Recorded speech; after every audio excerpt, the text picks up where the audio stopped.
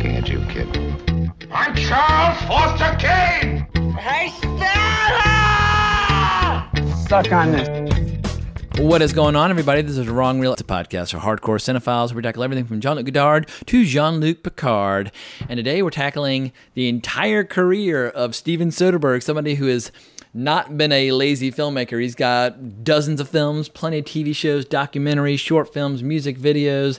And to help me navigate this vast library, this vast ocean of content, I've got returning guests, Matthias van der Roos and Jacob Rivera. And we're going to be doing our top 5 format like we did with Oliver Stone, ping-ponging back and forth, counting down from number 5 to number 1. But guys, welcome back to Wrong Reel. Thanks for having me. Well, this is y'all's idea. Y'all made the pitch. And as we were talking about before we started recording, this one required a little bit of homework because Matthias had only seen a couple of his movies, and so he watched 30 films like in 8 days. I mean that's a lot of movie watching. When you watch that many movies in a row, I don't even know if they even function as actual movies anymore. They just become just blurry kind of moving images on a screen, but it becomes so much more abstract after a while, as opposed to, say, when you're watching a movie like 1 or 2 times a week where you really can kind of savor and take it in. So did you kind of feel like you were losing your mind as you prepared for this?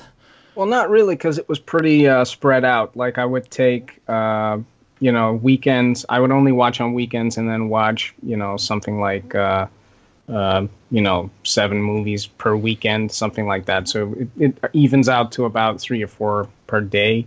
So it was definitely doable. But I have to say, though, it was Jacob's idea, I think, because I wasn't really that familiar with him. So it wasn't my pitch. But I gladly went along with it because I was interested in Soderbergh. So.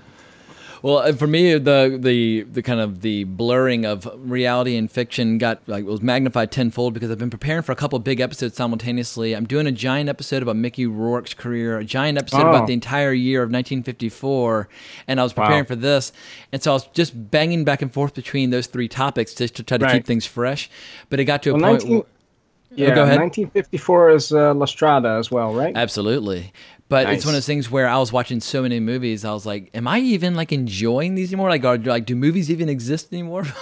Right. Yeah. I'm going to spread the release of the episodes out over a lot of May. But Jacob, how well versed were you with Steven Soderbergh prior to preparing for this episode? Yeah, just to kind of circle back on what Matthias was saying is that, I pitched you a couple director episodes and Oliver Stone being one of them and Soderbergh the other one. And I think, I think Matthias also had pitched Oliver Stone, and, that's how that whole kind of pairing came up. But I had such a great time with Matthias and you. I figured, hey, if he wanted to jump in on this episode, even though he didn't have that much knowledge, because I think Soderbergh is a very interesting character. He's had a very weird career, lots of ups and downs. And even at one point he was, I think, retired or, kind of like officially retired, but a little hiatus, because he was kind of sick of it. But I had seen quite a few of his movies. We'll talk about some of the more obscure ones, because he was kind of the ushering of that independent movement, with his first film. And then, he kind of took a little, sideways turn, and then he kind of had a big comeback with his kind of heist movies and a lot of thinkers. And so, I think we'll probably talk about, a lot of those ones, one of the, favorites of many people. It's remarkable looking at his entire body of work, how he's got micro budget, he's got macro budget, he's got Hollywood insider movies, he's got total Hollywood outsider movies. He's been a technological innovator. I mean, whether he's shooting movies on an iPhone 7 or being one of the earliest experimenters of day and date. I mean, people are still messing around with day and date releases. And in 2005, he's like, nope, we're going to do every platform simultaneously. But it's just incredible how many different formats he's experimented with, or even in the context of his own movies, with all the different film textures and all the whether you're shooting on 16 millimeter or HD video. I don't know if I've ever seen a filmmaker since the days of Jean-Luc Godard experiment with so many different formats and so many different genres, from doing Spalding Gray kind of one-man essay films to Mosaic, where it's a choose-your-own-adventure app on your iPhone that you can also watch as a TV show. He's clearly somebody who's just fascinated with breaking the form, reassembling it, keeping things fresh, keeping things interesting, and to be able to flip-flop back and forth between like Ocean's 11, which is obviously a big, giant, glossy Hollywood heist movie, and then go right into Full Frontal, this movie that looks like it was shot for like $40, like an HD camera. Right. He's very clearly not content to rest on his laurels and just coast. And then you've got this enormous body of work on TV with shows like The Nick and things like that. So it is just incredible. Like him or hate him, love him or not, you cannot deny that he at least is always experimenting and trying to grow as a filmmaker. So what is this Mosaic thing? Mosaic is an app where when you watch it on the app, you can choose at any one time which character you want to experience the story, like their POV through whom you will experience the story. And if you watch it, you can also just watch it as a TV show, but it's a murder mystery, and it's got Sharon Stone and a bunch of big actors in it. But really? Is this pre-Black Mirror? The pre-Black Mirror? This was before the Choose Your Own Adventure, the what was that one called? The Bandersnatch? Yeah, it was before Bandersnatch. But Mosaic, I believe, was 2018. And I watched the first episode just sequentially. I didn't get the app, but it's got some interesting comic book talk and that sort of thing. And I love the fact that he's always just trying to figure out what is this medium of storytelling that we're using to tell our stories, and do we really need to follow these rules? And like when he sees a movie like Heaven's Gate out there, it's like, you know what, I'm going to do like my version of Heaven's Gate and just like cuts half the movie out. And it's like, see, fixed it, perfect, blah blah blah. He never seems content just to kind of chill and take a break. Did you see he's producing the new Bill and Ted movie? I did not realize he was attached to that. Yeah. I mean, I was in 5th grade when that first one came out, and I just absolutely loved it. I doubt that it has aged particularly well. And I saw Bill and Ted's Bogus Journey in the theater, and I think I lost a lot of credibility with my father for years after making him take me to see that. But I'll see the reunion. Why not? Yeah, me too. Hashtag me too. Oh, yeah. Oh. Well, let's get the conversation going on Steven Soderbergh. Mr. Rivera, what can you tell us about his early days prior to winning the Golden Palm with Sex, Lies, and Videotape? Because obviously, age 26, he won the Palme d'Or. That's a major accomplishment for a director who's so young. From what primordial ooze did this guy emerge? Yeah, so I believe he was born in Atlanta, I believe, and then he ended up going to I think Louisiana, I think LSU. I think his I believe his father was was he a professor or something to that effect, and so he ended up at LSU, and then after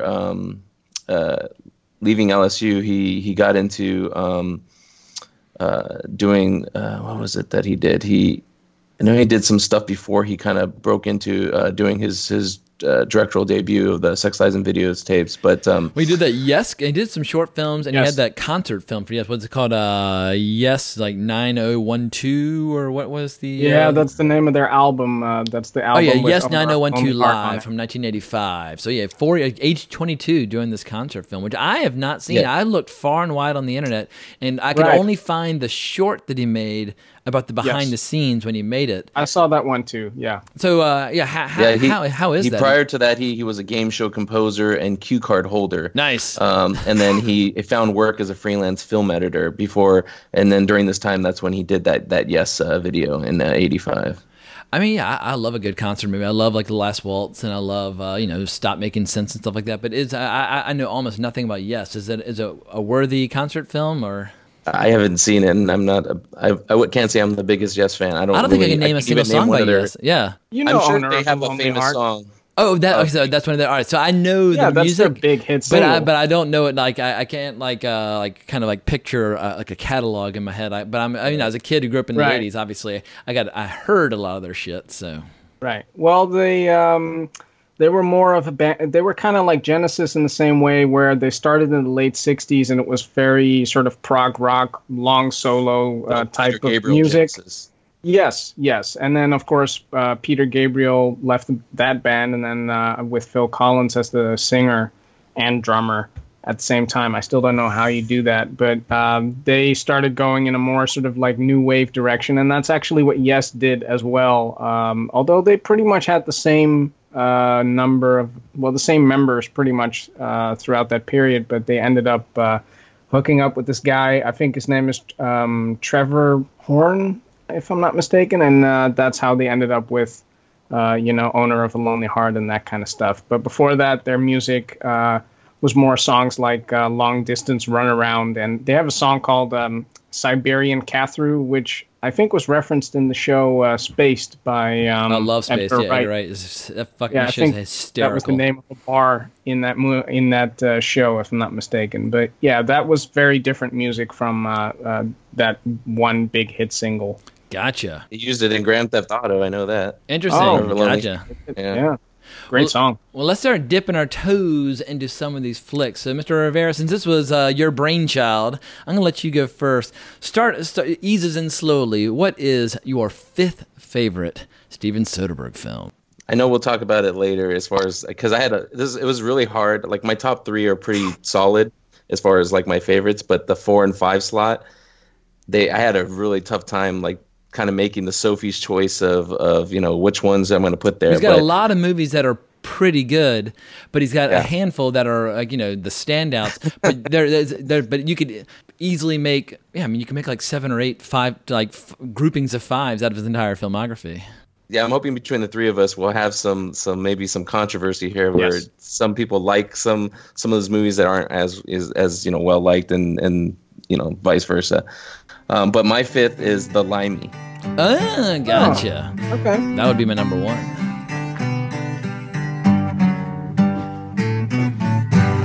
If you could only see me, I know exactly where I am. You wouldn't want to be me. Oh, I can assure you that I'm not the guy to run with, 'cause I'll throw you off the line. I'll break you and destroy you, given time. King Midas, feather girl. King Midas, Henry girl. King Midas, feather girl. King Midas, Henry girl.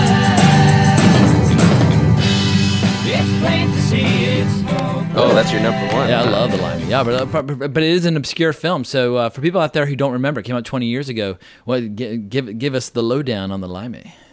Yeah, so it stars Terrence Stamp, and he's just come out of jail. He was a criminal. He was like, I think, a bank robber and whatnot. But his daughter gets involved with Peter Fonda's character, who's involved in these kind of money-wise with these shady dealings with, and so she ends up, his daughter ends up finding out about these dealings and basically threatens, and she's murdered. And so basically Terrence Stamp as the father comes to the States and basically is trying to figure out why his daughter was murdered and who's responsible, and he kind of hooks it back to Peter Fonda, Terry Valentine's character, with the help of a couple other people, friends of his daughter's. But there's a good parallel between the story because he's basically like a lifelong criminal, and his daughter had always kind of like threatened to turn him in, and they had this kind of weird relationship. And basically the Peter Fonda character, Terry, he also kind of had this like similar relationship with this, and it kind of comes to the head. Always on the phone, always threatening to call, but it comes from a place of love. And I find that movie just to be remarkable. I love like the flash forwards and the flashbacks and the unconventional editing style and like the music choices. Like when Peter Fonda's character is introduced and you see just this highlight reel of, he was obviously just an icon of the 60s, and suddenly you remember like, oh my God, like 30 years before this, like from like the Wild Angels to Easy Rider, he was just this biker 60s icon guy. And I think it's one of Peter Fonda's most interesting roles. But I love just like the dark underbelly of Los Angeles that it's exploring. There's just so many interesting details. And I think The Limey, I don't think it's underrated because it has a lot of fans. But sadly, because it's a 20-year-old movie, a lot of people just haven't even heard of it. critically it's held as a great movie, but I think, like you said, a lot of people didn't like, because it came after kind of his bigger like movies, and so it kind of came under the radar, and not a lot of people have seen it. Yeah, well, Out of Sight was a huge flick, and I mean, I don't think it was huge commercially, but it obviously had a ton of star power and then this incredible cast. And The Limey was lower budget, and it was just kind of this modest, humble little movie that he kind of snuck in off the radar. Yeah, one of the highlights though for me though is Terrence Stamp. He's legendary. General Zod. And I haven't during the movie they show flashbacks to when he's younger, so I'm assuming that's from another movie. Ken Loach, but it's a Ken Loach film from like '67. Okay. Yeah. Yeah, so I thought that was pretty clever, but I mean, Terrence Stamp is just a force of nature in this movie. He's just he has so many great like interactions. Is just like when he goes one of the first scenes where he goes to kind of confront, find out information about Terry Valentine. He gets kind of like beat up by these thugs, and they throw him on the street, and he's just like. They throw him, and they're like, old man, don't come back here. You're going to get your ass kicked or whatever. We're going to kill you. He just fucking gets up, pulls a gun out of his thing, and just goes in there and just pops him like a fucking badass. Yeah, like, he's it's like, tell him I'm coming. he is reminiscent so of savage. Tombstone, like a Tombstone, Right. Tell him hell's coming and I'm coming with it. Oh, but he's so funny. That scene with Bill Duke when he's in his office and he tells this long story with like this crazy thick Cockney accent, and Bill Duke's like, I didn't understand a fucking word you said. They reference that a couple times. Even Luis Guzman and who plays what's his name? Is it Eduardo? And then Elaine by Leslie Ann Warren. They both are like, do you know what he just said? I don't know what he just said. I don't ever. I was going to say that I don't get the Cockney rhyming thing, because at one point he says about Luis Guzman, he's my China, and then he explains like China plate mate. But why don't you just say mate then? I don't they do that with Don Cheadle's character in the work. Ocean's movies when it's like, you've gone all Barney and like Barney Rubble, like trouble. But it must be some sort of Cockney sense of humor. Sense? Well, you're the only like European in the Latin. Conversation. You explain it to us. You've got a better handle on these things than we do. I don't understand it, but because let's say the China thing, right? How do you know it's supposed to be China plate? What if it's China something else? Like, how do you know that that's the combination this person means? Couldn't it mean something else? I think it can mean quite a few China things. Country. Well, it's like one of those things where Breakfast. if you have like a certain group of friends and you have certain slang, and then you get certain twists on it, like when people and like strangers come into your group and you have to almost kind of explain your secret code or secret language, like, oh, well, this comes from this, but then it got changed to this, blah, blah, blah. So you have to kind of almost explain the whole history, but it becomes a shorthand when you're around people who speak your language.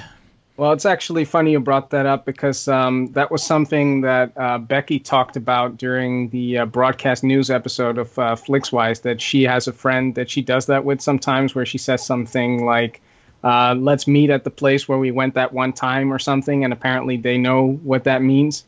And I think that's definitely a thing that certain people have. I will say that when it comes to the Limey, I thought it was going to be, at the start of the film, I thought it was going to be much more like Get Carter. Oh, gotcha. Yeah, I love Get Carter's killer flick. And the 71 Get Carter, not the Stallone remake. Right. Oh, no, we're not going to talk about that. Well, we should also mention the Limey is written by Lem Dobbs. Like, Soderbergh obviously loves working with certain composers, certain actors, certain writers, and obviously Luis Guzman has worked with him on a ton of flicks like Traffic and Out of Sight. But here we got Lem Dobbs, and Lem Dobbs, he wrote Kafka, he wrote The Limey, he wrote Haywire, and so he is not necessarily one of his most frequent collaborators, but Lem Dobbs is someone who has worked with Steven Soderbergh on seveal occasions. Right. So, Mateus, was this the first time? I'm assuming it was the first time you saw this movie. Yes. What'd you think? The Cockney thing kind of puts me off a little bit, as always. And I also thought that some of the editing felt kind of weird, where you see things you see it repeated multiple times. It was almost like, remember they used to do that in Knight Rider? Whenever the car would jump over something, they would show it from like 3 different angles, like 3 times in a row. That's kind of what it reminded me of. Yeah, Soderbergh is definitely one of those guys who shoots a hell of a lot of footage and loves to have a lot of options to play with in the editing room. And he talked about later on when he shot The Good German, he shot it like an old school Hollywood movie where you choreograph your camera movements and you really are married to your choices. And he said it just in terms of like the discipline, it's just a lost art form. And so, something tells me when he's shooting, he has like 150 digital cameras set up and he's just getting everything. And then he just loves playing in the editing room, which is kind of his typical style. And another thing about this movie is there's this actor named Nicky Katt who's been in a bunch of Soderbergh films, but I haven't seen him in anything like more recent. But I think he's an interesting actor. Like I think he plays a lot of like different type of roles. I love him in Dazed Confused when he gets in that fight. He's like, I'm here to kick ass and drink beer, and I'm about out of beer. I mean, he's actually has a pretty funny scene in this when they're scoping out what's her name? Elaine, and then they see Wilson, who's Terrence Stamp's character, but they're playing like extras, and they're like just like at the line or whatever, and he's like telling jokes or he's like saying shit to people walking by. You know, I mean, some of it's probably not appropriate for today's times or whatever, but I'm not a politically correct person, but nor I thought he am was pretty funny. I shit from a great height on political correctness. At one point, someone says, "I wonder what it'd be like to have tits." One of those hitmen. I think that might have been his line or someone else's. I'm definitely going to be getting me a pair of tits because I know it'll help me on my YouTube channel. Just stick those babies out. Well, before we move on, any final words by you, Jacob, on The Limey? I think because a lot of people haven't seen this movie, I would just strongly recommend to check it out. You know, it's not his big budget, heist type of movie, but it does have a lot of heart to me, and the acting's really good, and the story's well paced. A lot of the Soderbergh's movies, I think they have like kind of the perfect length. They're like not too long, not too short, and so a ton of 90-minute films. Yeah, so I think this is not talking about Shay, but a lot of his other movies are roughly 90 minutes. Shay's a little longer. Yeah, but I think it's a really good, solid like movie, and that's why I made my 5 spot. Nice. All right, well, moving on, Matthias, what is your number 5? Well, I don't know if I mentioned this earlier, but maybe when we were no, I don't think I mentioned it, but what I like about some of his films is that you can tell that certain films are kind of similar to each other, so you have to pick one of two films. So I went with Side Effects as my number 5. It was going to be either that or Unsane, which I feel is kind of similar. Yeah, they're definitely in the same spirit, without a doubt. Yeah. So, but I went with Side Effects. It's a movie about a woman who kills her husband, and she says that it's because she was sleepwalking. And basically, then the film, at first, they try to argue that maybe it was because it's a side effect of a drug that she's on for, I think, being bipolar or depressed or something like that. And then that gets turned on the doctor, played by Jude Law, and they try to make it seem like he's somehow responsible for all of this because he was taking money from a pharmaceutical company to hand out this drug, and his life starts to fall apart, and then he starts to figure out what really happened. And I just thought it was such a sadistic movie, how it ended. I really enjoyed it. I thought it was very impressive, but I have to say, I also really liked Unsane. Unsane rocks. I saw it for the first time in preparation for this episode. Very I can't believe I missed that in the theater. I was really impressed with the Unsane. But I saw Side Effects with my sisters. I was invited over to her place when she lived up in Midtown. She's like, "Oh my God, we saw this movie. It's amazing. We're going to watch it again. You got to come." And so I sat down to watch it, thinking, "Oh my God, it's going to be some stupid chick flick with Channing Tatum and like Rooney Mara." And then it says directed by Steven Soderbergh. I was like, "Oh shit, that's cool." Because this is one of the last movies he made before his self-imposed exile from making movies for a while. He did like this and Behind the Candelabra, and then he kind of went into TV for a while. But Side Effects, I was really caught off guard by the twists and turns, and I thought Catherine Zeta-Jones was great. I thought Channing Tatum was great, but Jude Law, this is when he was doing like this and Contagion. Like Jude Law was kind of in Soderbergh's circle there for a while, and it's funny seeing how different actors come in and out of his life. But this is also another frequent collaborator, Scott Z. Burns, who wrote this, and Scott Z. Burns writes tons of Soderbergh movies. He wrote Contagion, he wrote The Informant, he's written all kinds of things. So yeah, it's funny. He has a pretty short list of writers that he seems to like to work with. Well, and Channing Tatum right now is one of those actors that he works with quite a bit. He did like 4 movies with him. Yeah, like Magic Mike and Haywire, Right. and yeah, Right. yeah, it's one of the things where he seems to make friends, whether it's Don Cheadle or Matt Damon or whoever, and just wants to keep using these guys again and again. Right. Well, this is Right. a testament to him as a director, because you wouldn't have actors that diverse wanting to work with you over and over again. I think even with his production company, what's it called? Something Wild Bunch or no? No, it's called something else actually. Side? No, is it something 8 or something like that? But whatever. He works with, I think, like Matt Damon a lot, and like just Matt he has a Damon, bunch he's of, worked with more than any other actor, actually. Yeah, but I think that's an interesting choice, and how I like how you make the comparisons with Unsane, because I hadn't seen Unsane.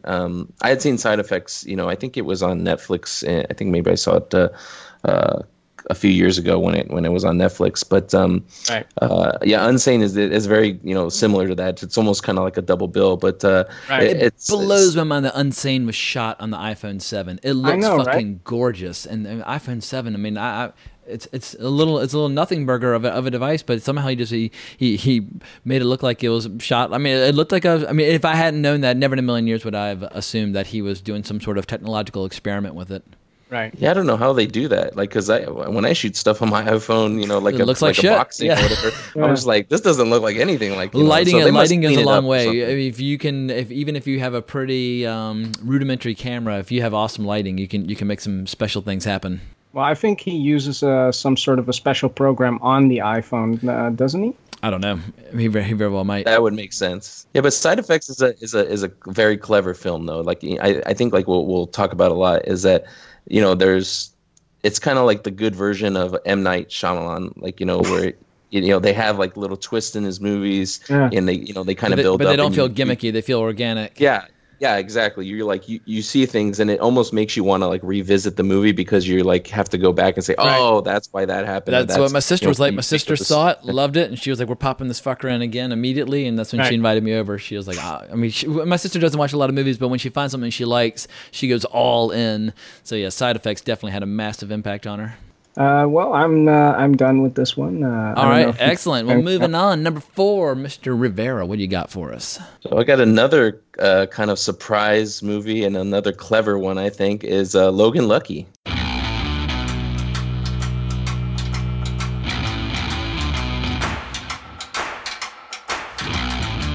Jimmy, I'm just gonna say it. I gotta let you go. You were just fired. I was let go for liability reasons involving insurance. The one-armed bartender. You need to show a little respect. Charlotte Motor Speedway. I know how they move the money. The only guy who knows anything about blowing up real bank vaults is Joe Bang. I am incarcerated. Yeah, we got a plan to get you out. The Coca-Cola 600 is the biggest race of the year. We need a computer whiz. I know everything there is to know about computers, okay? All the Twitters, I know them. Welcome to the Coca-Cola 600. Now, how many yards away is the vault? 20 yards. I don't know, maybe 30. Is it 20 or is it 30? We are dealing with science here.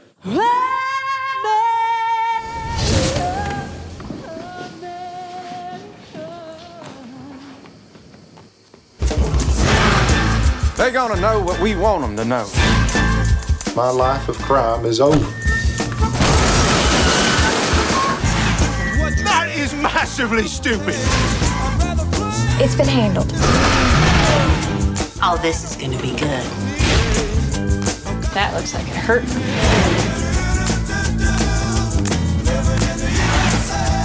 I want everything on Jimmy Logan. I'm about to get naked. So no bacon. I said no bacon. You Logans mustn't be as simple-minded as people say. People say that. Would you give me my arm, please? Is it this one? Oh, I love Logan Lucky. It's funny as shit. Nice. So I actually heard about this movie most from Marcus Penn. He does his kind of like year-end wrap-ups every year, and he was raving about this. I think it was on like the movies that didn't deserve to be this good or something. So he has like categories like that. And Logan Lucky is basically it's a heist movie, involving Channing Tatum plays Jimmy Logan, and he has a brother and sister, Clyde and Millie, and played by Adam Driver and Riley Keough. I never quite know how to say her name.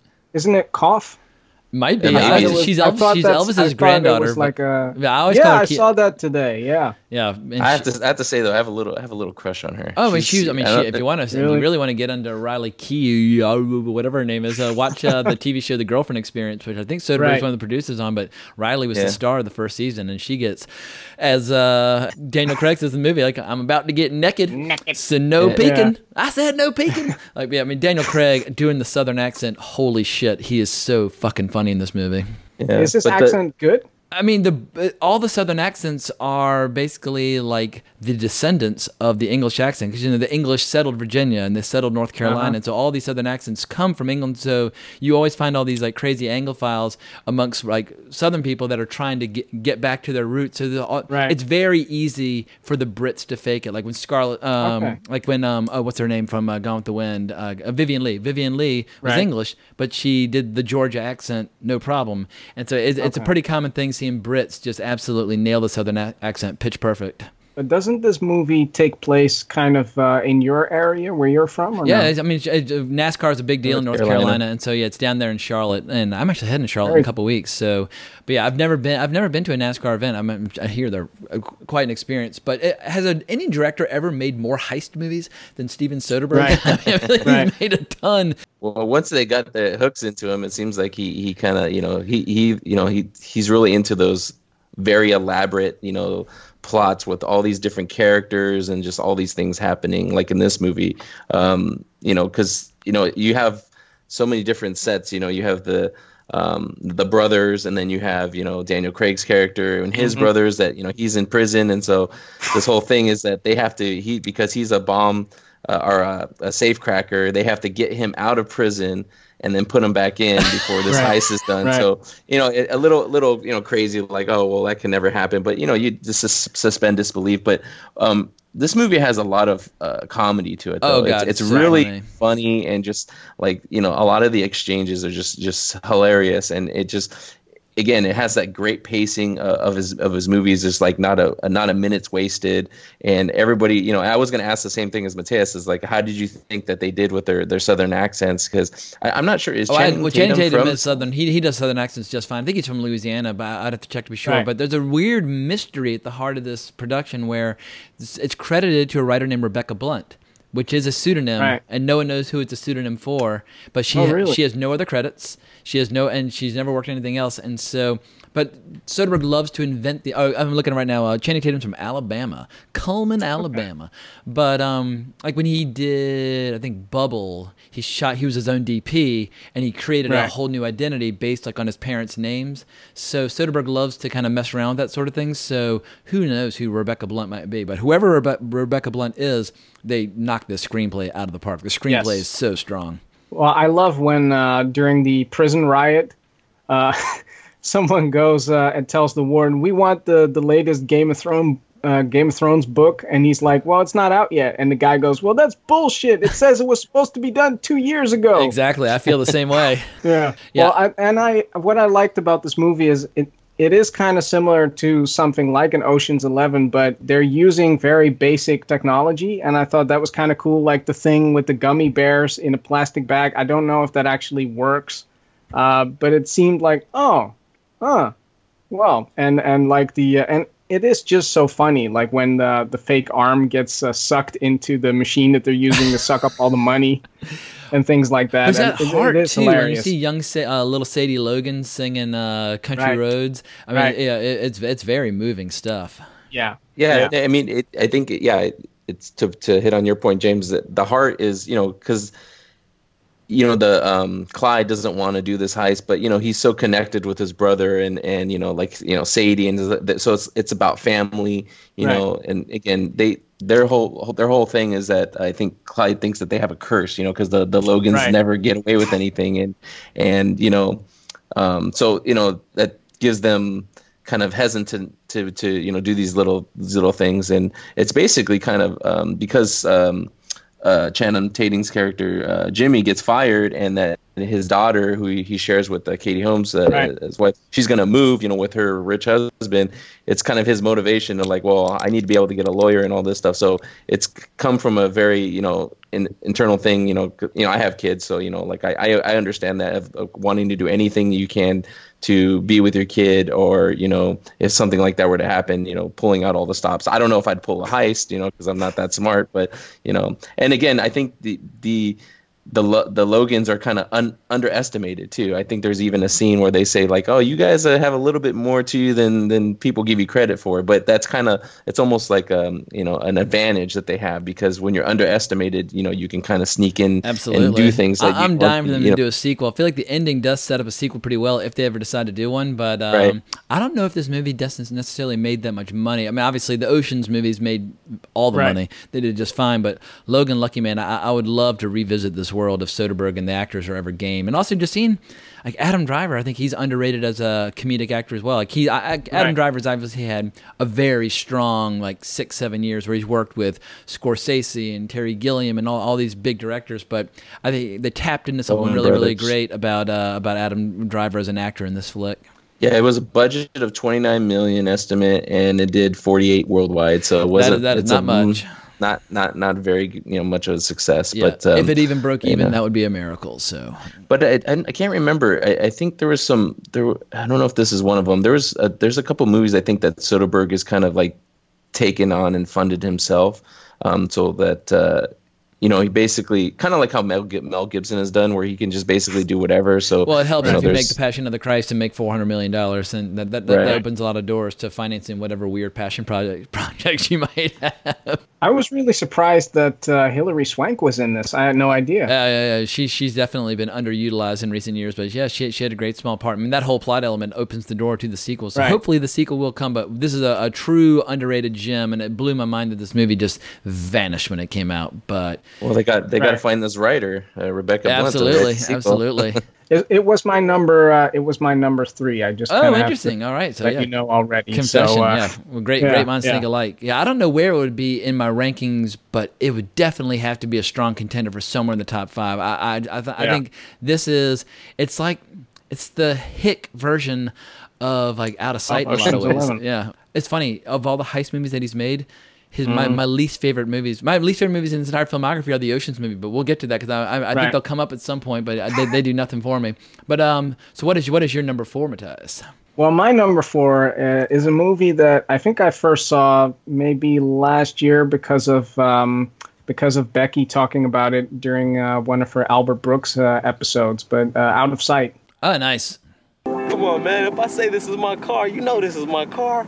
You just get yourself another one. If I say we in on this Ripley shit, we in on it, with or without your punk ass. And if I say you gonna walk up in this house and do this motherfucker so I can see if you got any balls or not, guess what else you gonna do? Yeah. It's just some fire to that ass. Tighten up your panties, boy.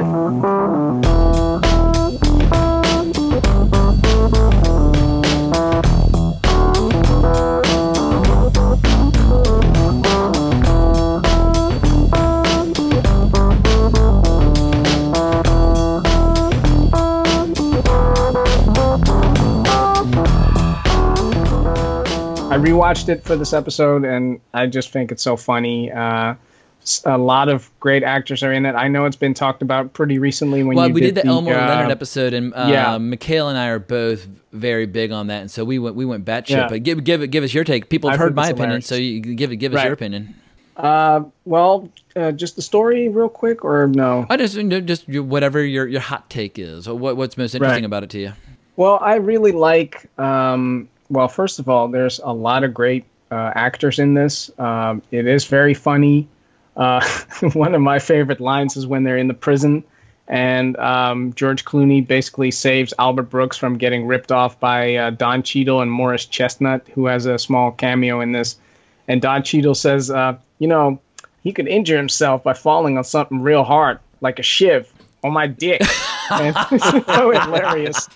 It's just, and also just, I noticed today that there's actually a spin-off TV version based on the Jennifer Lopez character with Carla Gugino. Actually, interesting. I had no idea. I love Carla Gugino, but Karen Sisko is such a great character, and I think this is the best Jennifer Lopez ever was in any movie. I mean, I know like Martin Kessler loves her in The Cell, and there are a lot of people out there who they like it for a variety of reasons, but there was this in terms of character and performer just being a perfect fit. Yes. She just crushed it. Right, and I also love when they're in that hotel and all the FBI agents are running upstairs, and she's basically being punished, so she has to stay downstairs, and then the elevator goes open, and it's George Clooney and Ving Rhames and this really old guy, and he just kind of waves at her like he's completely surprised.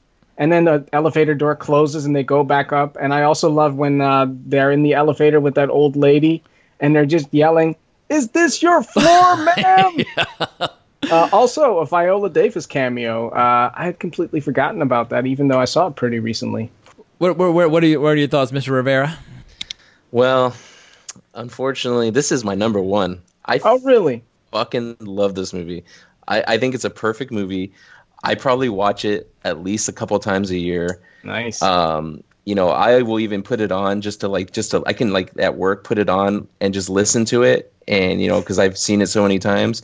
But Jennifer Lopez has never been better. I agree with Martin that she was great in The Cell, but she is just so sexy. So she has like such control of her role.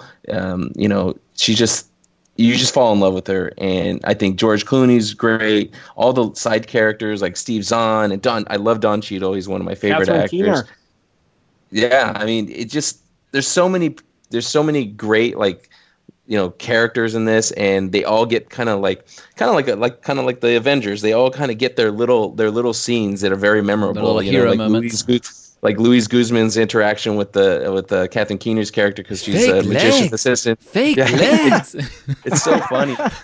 One of my favorite scenes, though, is, and I think you guys talked about it before, James, is when George Clooney's character is so he's looking through Karen's stuff because he has her purse and stuff, and Ving Rhames goes to throw him the keys, and he's like, "Jack," and they go in the pool. They and go he's like, flying "Oh, it's right by okay." him.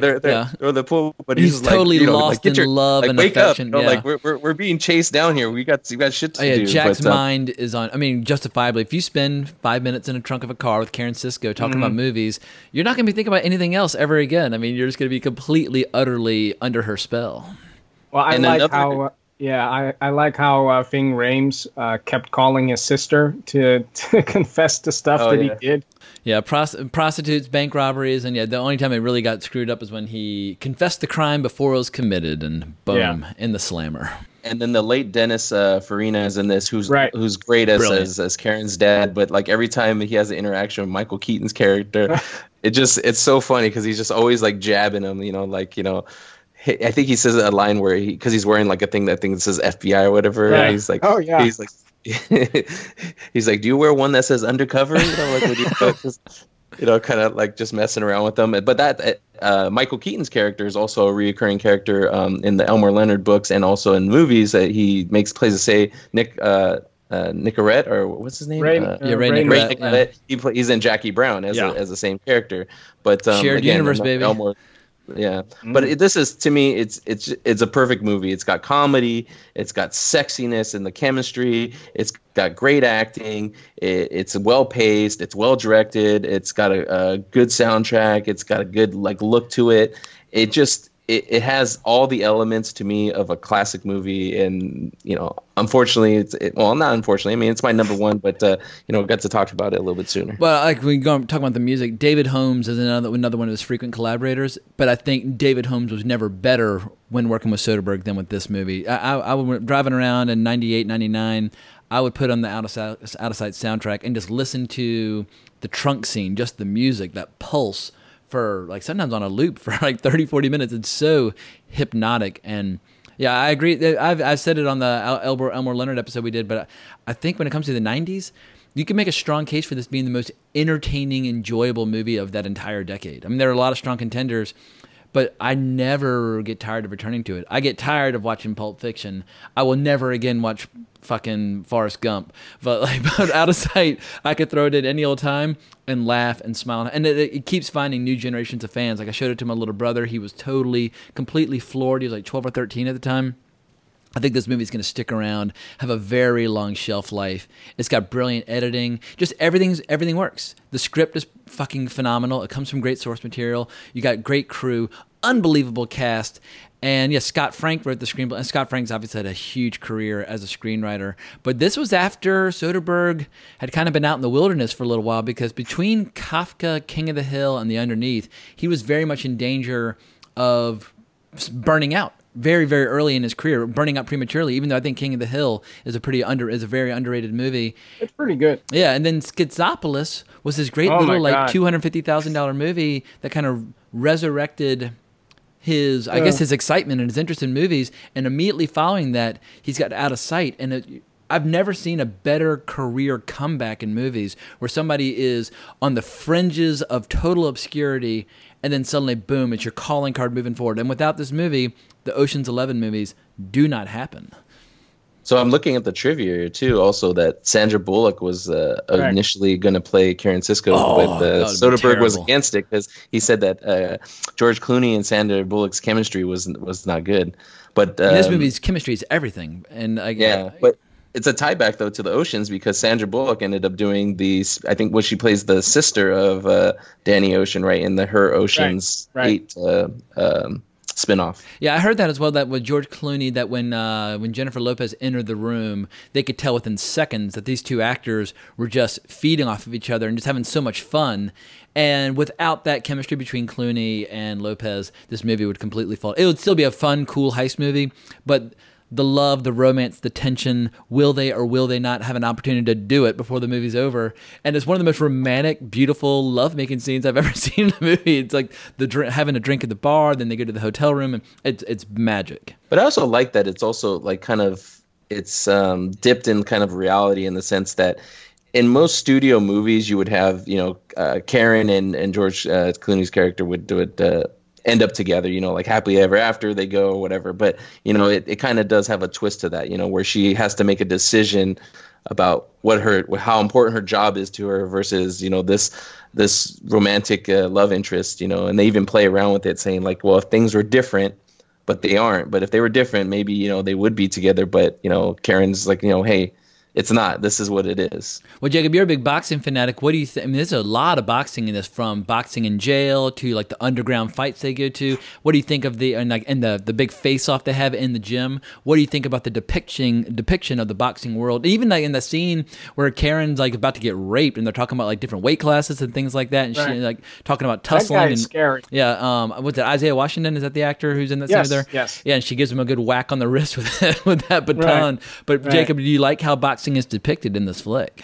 I mean, there isn't a ton of boxing. I mean, they have the prison boxing, which why they call Don Cheadle's character Snoopy, because he you pet him, he goes down, like. So I mean, that happens. I believe that happens in boxing, where they have fixed fights and things like that nature. Maybe not the bigger ones, but some of the lowercase ones. But like the gym. That was actually you talked about the Mickey Rourke episode.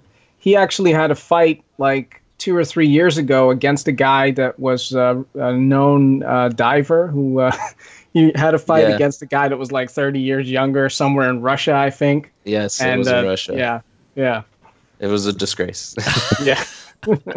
But even the gym, just the look of the gym, because a lot of the gyms in like the inner cities and like Detroit and stuff like that, they have that very grungy, kind of like strip the fighter down and get him tough. He's not going to be training like Ivan Drago was in Rocky IV with all the technology and stuff like that. You're just going to go back to the basics, and you're not you're not a celebrity in this gym. You're just a fighter, and so so I think they pulled that part off pretty well. Yeah, I love that face off when they're talking about, oh, it's just like being back in the joint. Like if you back down, you're just a pussy, and they're just seeing those guys. But yeah, they're in like White Boy Bob, who's going to Don Cheadle's kind of henchman. Oh. He's so slow and so dense. He just can't keep up. And Ving Rhames and George Clooney are just like tap dancing circles around him verbally. And yeah, He's walking around with all the steaks. With all the steaks. Yeah, and ends up blowing his own goddamn brains out. Yeah, White Boy Bob, exactly. Very funny character, but a little short on brains. Yeah. Is that what you say? You can't call me Snoopy, but he can call you White Boy Bob. Yeah. Right. Yeah, has Ving Rhames ever been better? I mean, Ving Rhames is great in a lot of movies, but this is a part that's kind of tailor-made for Ving Rhames and what he brings to the table. He was very good in ER back in the day on the TV show. He played the brother of, was he I think he play Eric LaSalle's brother-in-law? ER was around at a time where I was watching Zero TV, so I honestly can't say. Yeah. I mean, he was good in Pulp Fiction, I thought. Yeah, I mean, Marcellus Wallace. Kind of his breakout. And then he was in, I think, was he in the Undisputed movies with Wesley Snipes? Yeah, I think that was him, the prison fight thing, right? Going back to boxing and right. whatnot. All right, so catch me up. Where are we in terms of whose turn it is and what number it is? I lost track. We just did my number. Out of sight. Yeah. Oh, we did your number 4, which is Jacob's number 1. Gotcha. So we're on Jacob's number 3 then. Okay, so my number 3 is Traffic. Nice. All right. Okay, nice. So Traffic is another one of those biggest ensemble cast. He won Best Director. He was actually nominated for both Aaron Brockovich and Traffic, which is very rare to be nominated for 2 movies in the same year. But that's when he reached peak celebrity as a filmmaker. I mean, that's so unusual to have 2 massive movies in the same year. And of course, Julia Roberts won Best Actress for Aaron Brockovich, so it was a very good year to be Steven Soderbergh. Benicio del Toro won for Best Supporting Actor. Yeah, I think, for Traffic. So and I think it won Best Screenplay. I think I saw a stat that he's been nominated 9 times. I think, or his films have been nominated 9 times, and they've won 8 of the 9. So I mean, he has a pretty good track record. But yeah, the movie is. It has a bunch of different storylines. You got Benicio del Toro's character. He's a Mexican cop who is basically trying to do good for his community and gets involved into the whole drug trade. And then you have Michael Douglas's character, whose daughter is hooked on I think it's crack. Or she's like freebasing and doing she's inhaling a lot of chemicals that are not good for you. Yeah, and then you have Catherine Zeta-Jones' character, whose husband was basically a drug dealer, and basically gets arrested, and so she, in order to make to kind of keep her lifestyle and to make do, she kind of gets involved in finishing out his plans. And then you got Don Cheadle and Luis Guzman, who are DEA undercover or DEA agents, and they're like basically trying to crack down on all this stuff. So you have all these. It's just a big giant story that kind of all coincides together of like different. I think it's basically focused on drugs and the effects it has, on the family when you have a daughter that's hooked on drugs, on people that are part of the cartel, the police officer who's basically caught up in it, because he's on that side of the border, and then you have the U.S. side of the border, just them dealing with it. And Michael Douglas's character is also the drug czar. So it just has all these interlocking stories. That the acting is just fantastic. I think the cinematography is really great. A lot of different textures for different regions. Like if you're in D.C., it's got a look. If you're in Mexico, it's got a look. So you always kind of know where you are according to the photographic style. Right. And just I think it's just a really sharp script. Like it's again, I've said this before, but I don't feel it is a little bit of a longer movie, 2.5 hours, but I didn't feel like I saw this in the movie theater twice. I think when it first premiered, I think it was just in LA. It was a big deal when it came out. It was a massive deal. Well, I think they had a little short run, because I think for the Oscars, they do that thing where they kind of have like a limited run in New York and Los Angeles. So I went to somewhere in LA where it was just like they had like one showing at like 8:00, whatever. And then when it did the wider release, I ended up taking some friends to go see it because I was so impressed with it. I mean, it just it really is moving to me. It just shows different sides of all these things that have to do with the drug culture, and in a way, there's a case to be made that all the money that they spend on it, it really doesn't really have an effect, because they might as well be throwing it into the demand, wind and just seeing what happens. Well, I mean, because I think the thing that people forget, or maybe they don't forget, but this is my perspective, is that, drugs do make you feel like, good for a moment of time. And, that's the allure of it, especially if you're have a shitty life, or you need some type of escape. It's easy for you to get involved in these things. And why do and of course it has the effects of getting addicted to it, the addictive factors. But when you're whether you're rich or poor, old or young, or whatever, if you're in a certain state of mind and you want that kind of escape, then you'll be drawn to this. And so in that way, the demand is always going to be there, because this is just the nature of being a human. You just have these ups and downs and whatnot. And so again, the supply. Well, Matthias's country's got it figured out. They just regulate it, tax it, and have it in certain designated places. And drug use, at least when I was there in 2008, was actually much lower than in the neighboring countries in Europe. And I think that's probably one of the most. The Netherlands probably has one of the most sensible approaches to drug enforcement. But Matthias, obviously, I don't want to talk about your own country out of school. Right. Well, what is your opinion on how your country handles drugs overall?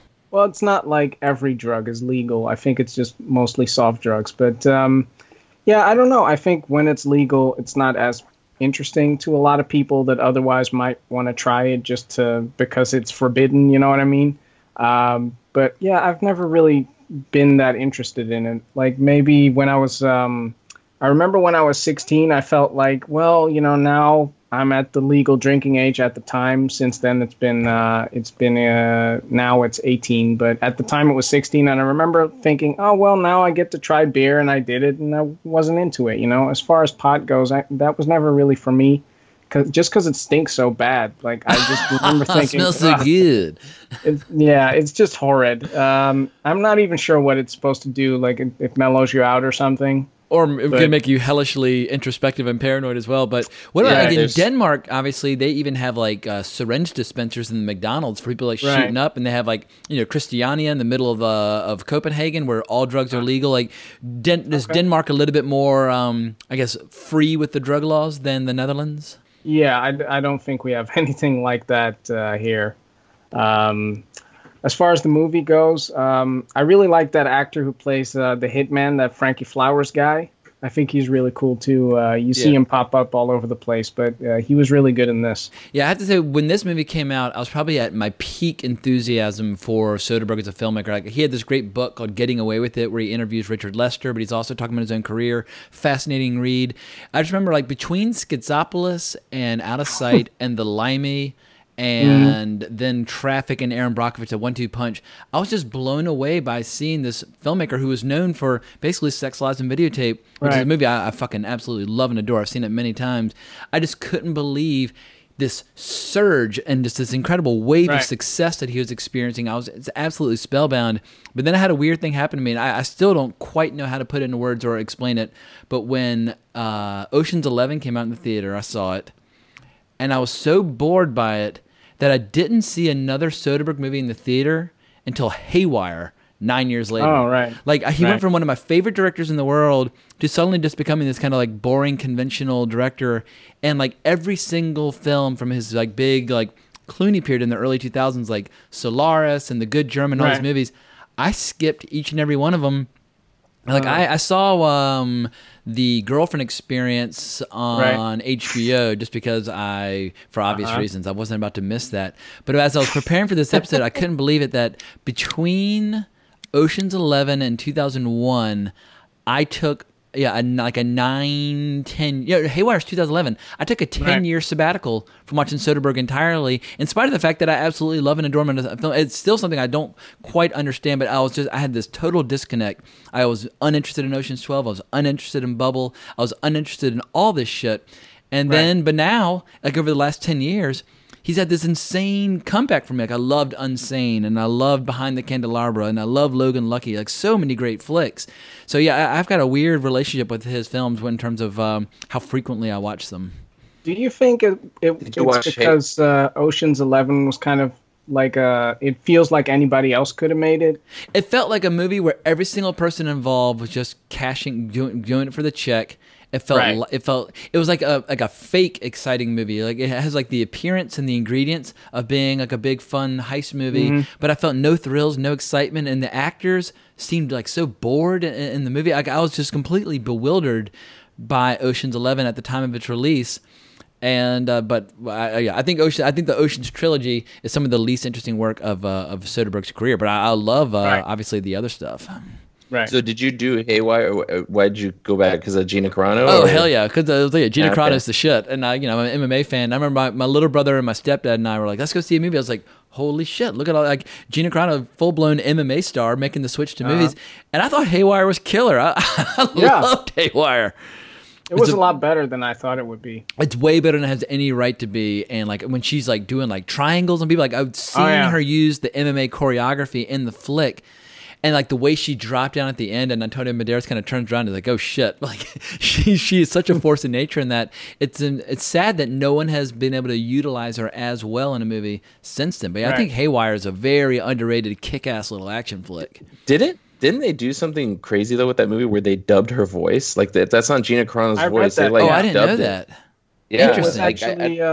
It was actually the voice of the actress from Sex, Lies, and Videotape who was having the affair with her sister's husband. I love her. Hang on, I'm pulling her up right now. Yeah, I literally read Laura it today. San Giacomo. Yeah, Laura. She is hot beyond words in Sex, Lies, and Videotape. And like the way she like goes up back and forth across the bar, like raising her knees up, and then when she's like describing to Andie MacDowell what she's done with James Spader in the video, and and Andie MacDowell's like, "Oh, you're in trouble." Like their whole relationship is so great. But Sex, Lies, and Videotape, for people out there who want to see like essentially the birth of what made the 90s indie craze happen, Sex, Lies, and Videotape played a huge role in that. I mean, obviously you can go back to a lot of earlier examples like Stranger Than Paradise and things like that, but that movie just took off like a rocket, and it ushered in, for me, the great heyday of American independent film, which was the 90s. Anyway, but I got off track. I started zigging and zagging. I guess we were talking about Traffic. So yeah, so any final words on Traffic? It didn't make my top 5, but it was going to be one of my honorable mentions. So I'm a big fan of that movie. It was actually one of the few movies that I had seen before this episode. So yeah, I like it. Gotcha. All right. Well, we know you're number 3, Matthias. So let's skip ahead to your number 2. What do you got for us?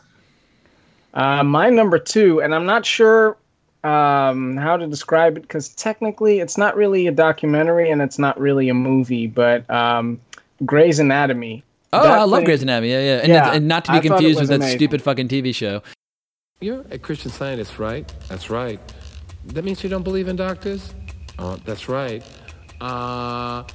Say lightning hit this tree now and a branch cracked and came down, hit your head, and your brains are drooling out all over the grass. Would you go to a doctor then? At first, I really thought that this gentleman was just an actor and that he would try to memorize or, let's say, just be able to give his lines in a certain way. And he was so very knowledgeable, really, when it came to some of the medical terms. I really was surprised that it really was. He was the patient. Dr. Mandel, over here, please, it's me, the patient. Well, I just thought that the methods he chose, the alternative methods, including the sweat box. Oh, great spirit, this is Spaulding speaking, and I want to give away the fear that I'm about to have a heart attack at any minute. The psychic Philippine person. There he is, Trini Boca, the Elvis Presley of psychic surgeons. I didn't think anybody would go through those extremes to... oh, God, give me another drink. To treat an eye problem. Spaulding Gray, one of America's best-known storytellers, takes an extraordinary journey into the world of medicine. His relentless search for the perfect cure spans from Nutley, New Jersey to Minneapolis to the Philippines, with results that range from the ludicrous to the amazing. And he obviously is a very, very intelligent person. He's very neurotic. Stop it. Whatever you're doing with your face, don't do it. It makes me nauseous. And I'm not sure that I agree with his thought process about everything. So that if a guy says he never wanted to sleep with his mother, the chances are he gave it some solid consideration. And I think I probably would spend more time just trying to reassure him that this condition does have a fairly good prognosis. Well, that's great. I mean, because I'm not going to sit around and wait. I could try alternatives, right? While I'm waiting, I mean, like diet, acupuncture, prayer, all three. I could do that, couldn't I? Oh, yes, he says with his great Buddhist smile. Try all the alternatives you want. Then we'll have to operate. Apparently, he shot it in only 10 days, and basically, it's almost like you're watching two things. You're watching this Spalding Gray talking about how he had macular pucker in his eye, which is kind of like I guess like an infection kind of a thing. Like he had something stuck in his eye, and then the film actually starts with about, I want to say, 7 people talking about how something happened to their eye, like a lady who accidentally put glue in her eye as opposed to eye drops. Oh God! And yeah. It's a couple of stories like that, and then they cut to Spalding Gray talking about this eye infection and all the different things he did to avoid having to go to a doctor. Yeah, he didn't want to go to a doctor because his doctor friend. He was talking about how they would like put liquid cocaine on their dicks and fuck and stuff like that. Like he's like, I don't want to go to a hospital. Like he went to like a sweat lodge with Native Americans and all this stuff. But people out there who don't know who Spalding Gray is, he does these like monologues, and they're comedic and they're insightful. And it's almost like a stand-up comedian where you would like work on an act for 2 years, then you travel around and he would perform these monologues. And Soderbergh shot quite a few of them. I think Soderbergh maybe did 3 with them. I think Grey's Anatomy is the strongest of them. But he also did like Swimming to Cambodia with Jonathan Demme. He loved doing these monologues. But he and Soderbergh, I think, were great collaborators. And you also see Spalding Gray popping up in King of the Hill. Yes. Yeah, and he directed that documentary about Spalding Gray from after his suicide. But Absolutely. The thing also that I loved about this film is that they keep cutting back to those other people and what they think about what he did to avoid going to a doctor. Like at one point he goes, I can't go to the doctor right now. I'm not ready. I have to go to the Philippines. And he goes to see this guy who's he says a psychic surgeon, which I imagined when he describes him as that guy from Temple of Doom, ripping people's hearts out. That's how he describes this guy, right? Ripping like diseased parts of their body off. Yeah, I mean, it's always a sham, but when you go see it, they quite literally rip your organs out and like throw them in a bucket. And like, it's sleight of hand, but for the people there, they totally believe it.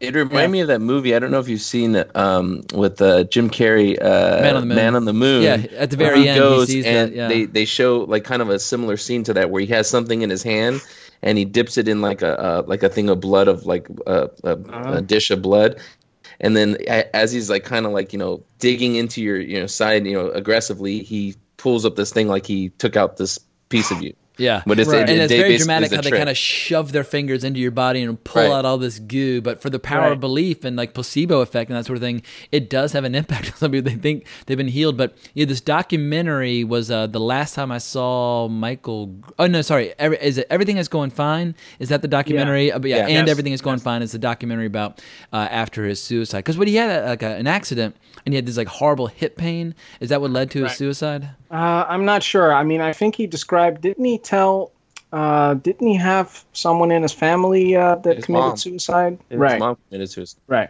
So I think that probably played a role.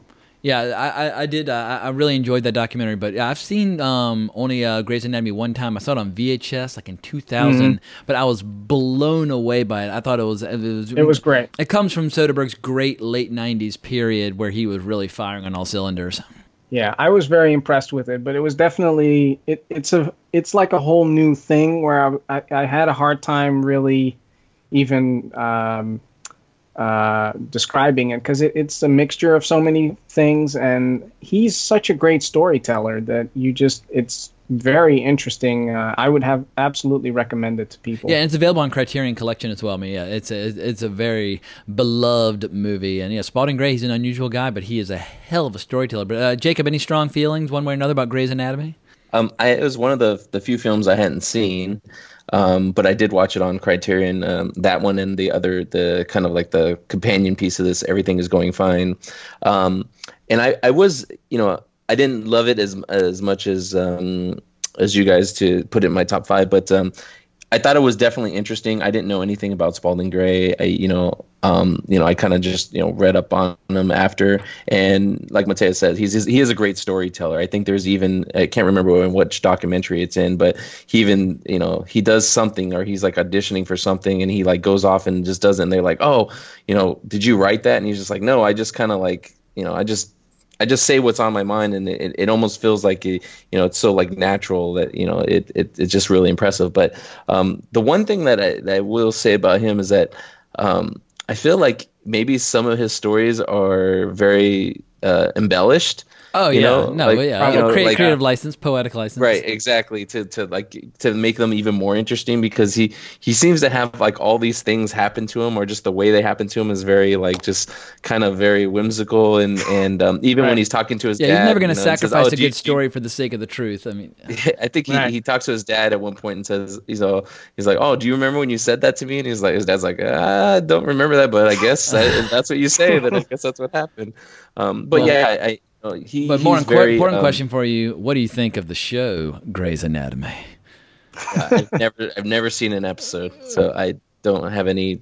I probably never will, and I don't. I mean, there's that show has nothing for me. So I hear you. But I've never seen it, but I am a big fan of ER. It's kind of like ER. I mean, it's a hospital show. Yeah. So if you like hospital shows, and it's been going for like 150 years at this point, and people fucking love it. But I watched the entire first season. I very briefly had a job where, when I was doing script coverage in the early 2000s, I was also doing some freelance script coverage for Bruckheimer Television. So it was all television scripts. But at the time, I was completely a blank slate on TV. I was like, shit, I need to get up to speed on like what's cool right now. And so I got the DVD of the first season of Grey's Anatomy, and I wanted to blow my fucking brains out. But I had to be aware of the competitive landscape, so I did my due diligence. All right. Well, where are we? Are we back to Jacob at number 2? Yep. Yeah. So my number 2 is Solaris. Interesting. That's a left field choice that I did not anticipate. Make the case for Solaris, which obviously was the remake of the Andrei Tarkovsky film. So full disclosure, I've never seen the Tarkovsky Solaris, so I have nothing to go on here. But I did see this movie in the theater, because when he was on that kind of like when I kind of knew who Soderbergh was, like after Traffic and Ocean's 11, and then he did Full Frontal. I also saw in the theater, but Solaris, but it's basically I don't know how close it is to the remake. When reading upon it, it seems like it's very close, but basically George Clooney is this like a psychiatrist, I believe, and he's asked to go to help a friend of his that's up in the space station that's orbiting this planet Solaris, because strange things are happening there, and they've sent out like a rescue crew, and that didn't go well, and so they're saying like, well, maybe because of his what he knows, his past, and then plus his profession, that he can maybe help these people. So he gets up to the space station, and right away he knows that something is not right. He sees blood, and there's only like a couple people left. His friend is dead, and so he starts to discover through these two characters, he's trying to like find out like what happened, and they're basically telling him like, well, you'll figure it out like when it happens to you. So what's happening is that somebody from your past basically gets reanimated as like a person, and it's I believe it's using like your memories of them to create this person, and they're not human, but they're not they are kind of the elements of human, but they're like a facsimile. His wife, committed suicide, and he kind of blames himself for that, and it's it just it's he gets kind of drawn into thinking that this person's real, and he wants to take them back to Earth and kind of start again, but that thing that's not his wife but is playing his wife also starts to discover, it has an awareness about, hey, I'm not actually your wife. I'm just a projection of what you think your wife is, or, you know, and so I don't want to continue. I don't want to be. So it's very complex, because you're trying to figure out also, like, what's the point of, like, why is Solaris, or, you know, if that's what's doing this, why is it doing this stuff? Is it to drive people crazy? You know, like, you know, another appearance by Viola Davis, you know, in Soderbergh movie, but she plays Gordon, and she's very hell bent on, like, hey, we can't bring these things back, because then if the Earth gets infected with all these things that aren't supposed to be there, then maybe that's how they're going to destroy us and whatnot. And then Jeremy Davies plays Snow, who, you know, I won't ruin it, but there's a twist, you know, with the whole story with him. But, you know, a funny thing I wanted to say, though, Jeremy Davis, I always get him confused with Henry Thomas from E.T.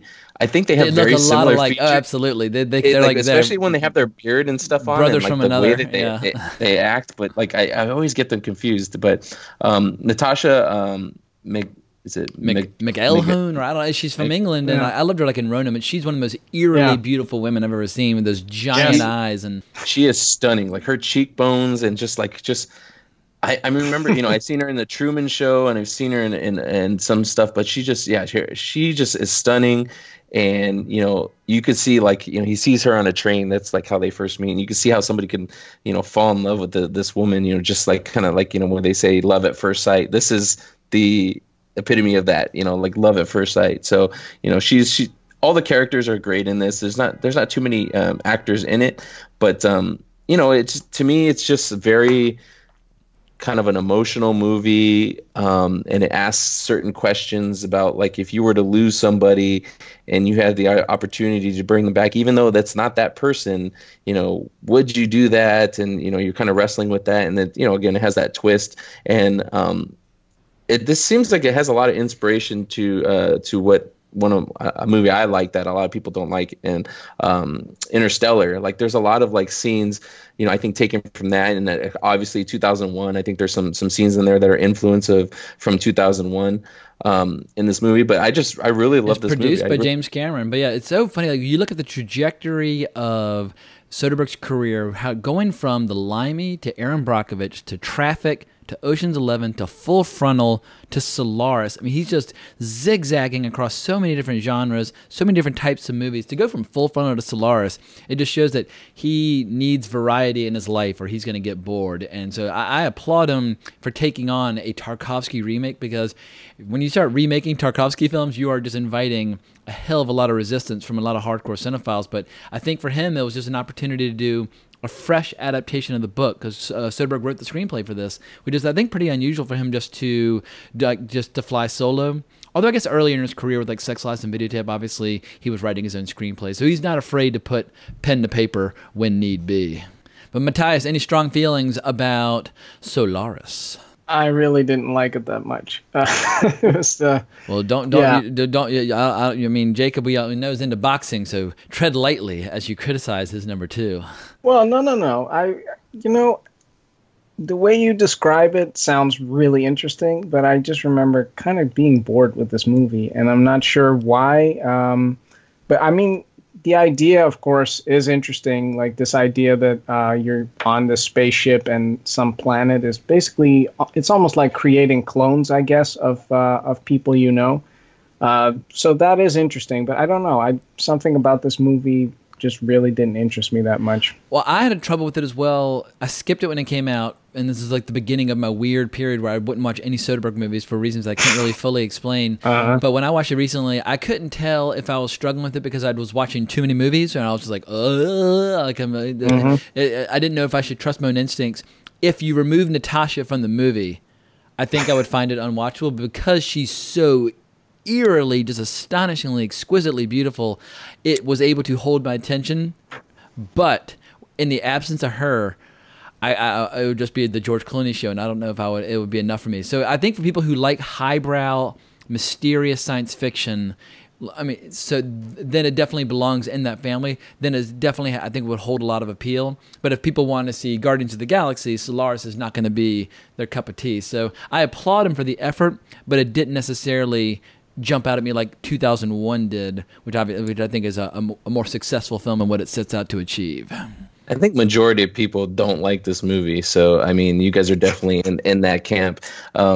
You know, I know there are a few defenders, and even in our circle, I think Marcus and maybe the Pink Smoke guys might be defenders of this movie. But you know, I get what you're saying. You know, I think Natasha is, you know, obviously, you know, great to look at, and she's good in the movie. I think George Clooney is actually, though, he's not very George Clooney in this movie, and also Viola Davis and Jeremy Davies are also, I think, great characters in this movie. I think even if you were to take out Natasha, I think you still have some good acting, and you still have some you know, I love space movies. I love things that like kind of deal with you know, who we are as people, like the humanity and just, you know, difficult choices and things like that. I mean, I will say this, you know, I think that most people can't say that the film's look isn't you know, second rate or anything. Oh yeah, it's stunning. The look of it. They went all out. Yeah, when Lightstorm Entertainment makes a sci-fi film, you've got great resources at your fingertips.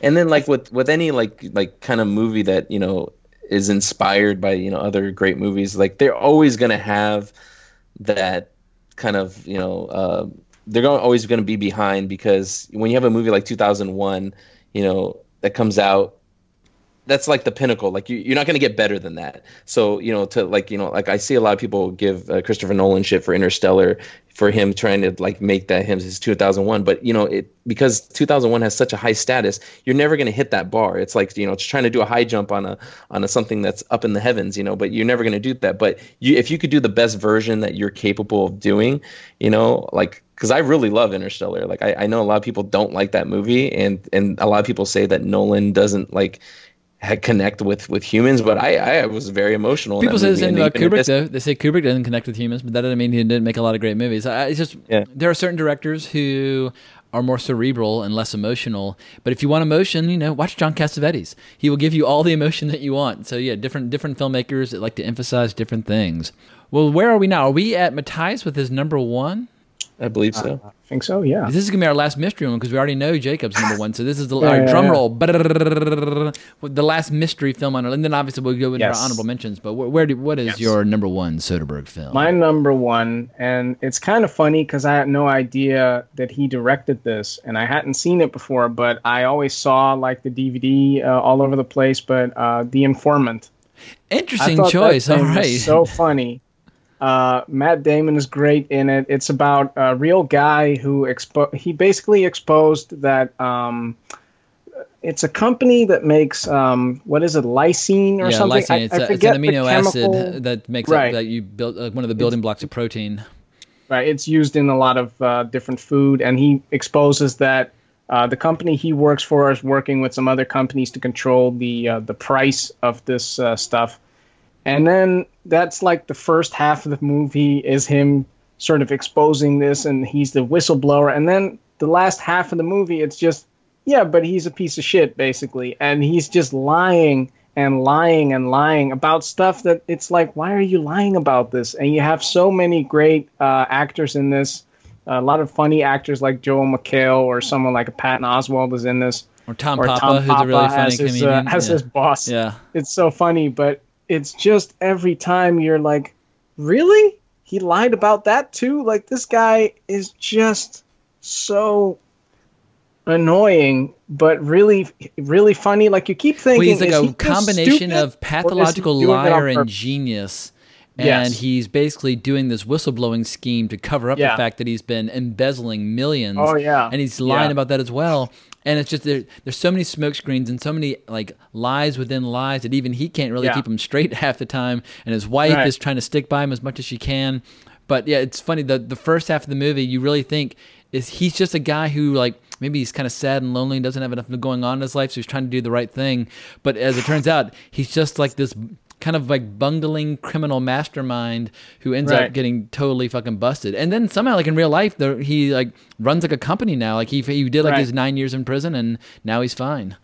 I kept waiting when they showed the like at the end of the movie, and it said like he now runs a company. I kept thinking, okay, I kept waiting for the second line to be he's under investigation for whatever, but it didn't come, which was a little disappointing. But I have to say, man, like when he tells someone in the company that the FBI are coming to raid the place, and they're like, why would you tell that? Like, you can't say that to people. And he's like, well, I didn't want my secretary to be worried. Okay, and you keep thinking, well, isn't he nice? Isn't he nice? No, he's covering his butt. He's sabotaging from the inside. Like, he's such an asshole.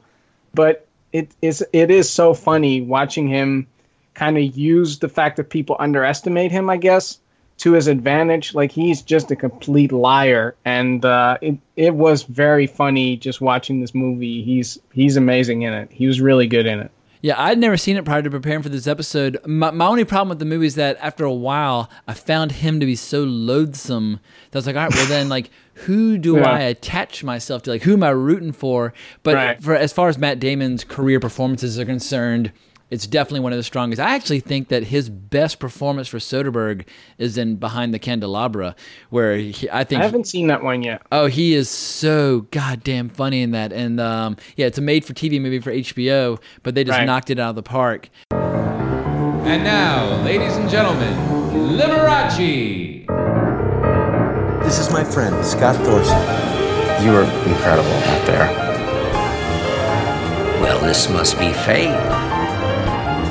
I have a great idea. Why don't you come work for me? As what? I want to be everything to you, Scott. I want to be father, brother, lover, best friend. I'll do whatever you want. I want you to make Scott look like this. You will make me feel so young. Why would a grown man want to adopt another grown man? So we can be family. All I do is give and give and give. I can't live like this. You're being paranoid, Scott. Are you stoned? I'm not. I'm upset. Don't change the subject. I don't even have my own face!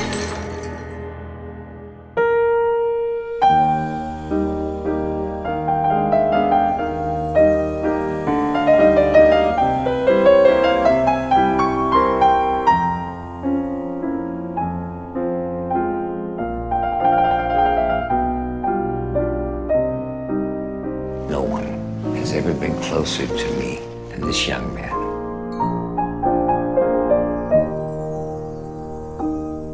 But yeah, Matt Damon, he is his most frequent collaborator. He shows up like in Shay. He shows up in a million things. He obviously shows up in Contagion. He just keeps popping back up over and over and over again. I think some of Matt Damon's best roles have been through Steven Soderbergh. Right. Well, and of course he's in all the Ocean's movies, but I don't really love his character, especially in the third one where he keeps wearing that weird fake nose for some reason. That really bothered me. But he is a good actor when he's working with people who know what they're doing. Absolutely. Well, Jacob, what are your thoughts on The Informant? So this is exactly why I wanted to do an episode with Mateus, because he pulled this out of left field. I would have never guessed that this would have been his number one. But I love it because we only had two movies that were on both of our lists. So we got to run the gamut of more of his movies. But I had to say I didn't love The Informant. I thought it was funny and I thought it was good, but it wasn't great to me. Maybe I think some of it has to do with Matt Damon himself. I feel like he's like kind of like we were talking about Jude Law before. Like I feel like there was a period where he got overexposed and he was like just in so much stuff, and it just kind of like, okay, I've had enough of you. You need to go away for a little while. And Jude Law did do that, and he did come out with like something like Dom Hemingway, which I thought was a really fun, good flick. Overall, the movie it's not terrible. I mean, it's definitely has because it's based on true events and stuff. And like Mateus was saying, he's just kind of like this all shucks guy, but really he's got this kind of underlying evil to him where he's just he's out for himself. I think he's like just so. Some people when they get like a little bit of fame or a little bit of power, it kind of just corrupts them completely, and they just go off the rails. And I think that's kind of what this character is. And he even makes up a story that his parents are dead and that he's adopted, and he keeps spinning that same story, which is complete bullshit. Yeah, he's trying to elicit sympathy from people, and it works, and people totally buy into it. And his parents get called, and they're like, "What? Like they're saying that we're dead?" Blah blah blah. It just the movie. It's like you're going inside like a giant like like a giant seashell, and you just kind of keep getting deeper and deeper and deeper, and just seeing just how strange this guy really is. This movie reminded me of a movie by, I think Richard Linklater did it, Bernie. There's a movie called Bernie. Right, gotcha. Yeah, I've never seen that one, but I heard Bernie's actually pretty goddamn funny. Yeah, it like this one, it has a lot of comedy. You know, it's kind of a serious subject. You know, like about death and whatnot. But it kind of reminded me of that a lot.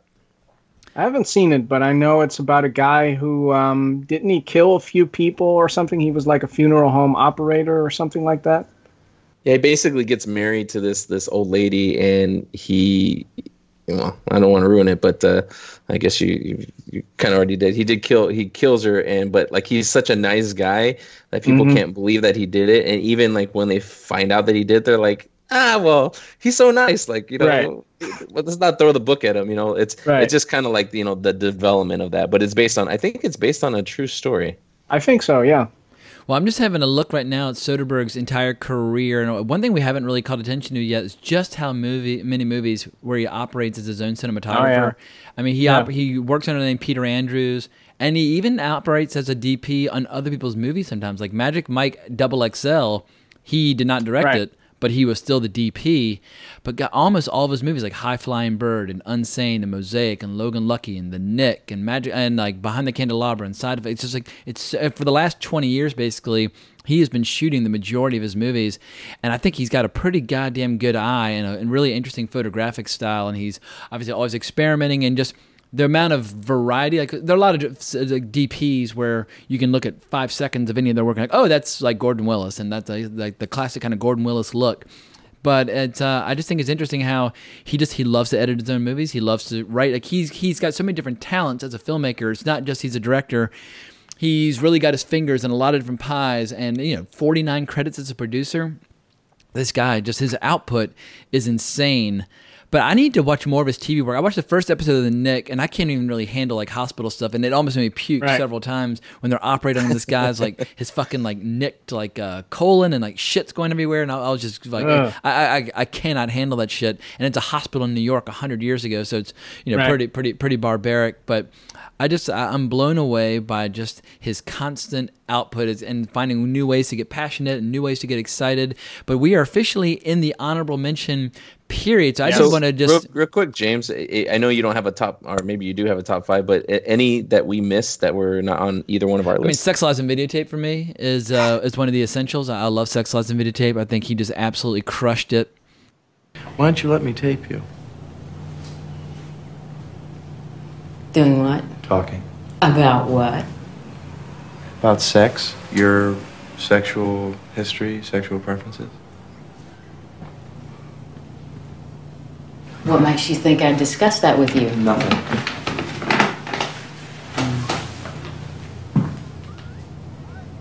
And you just want to ask me questions? Just want to ask you questions. That's all? That's all.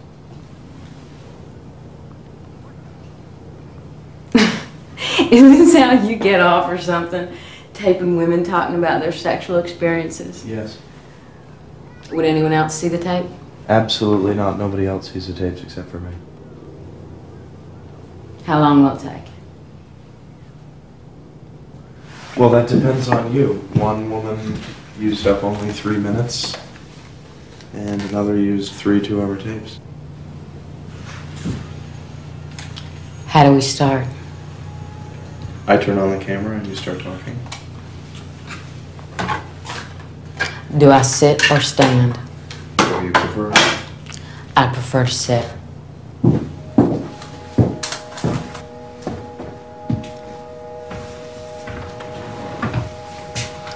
Are you ready?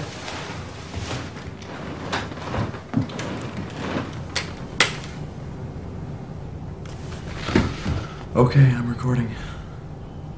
So tell me your name. Cynthia Patrice Bishop. And speak in a normal voice. Okay.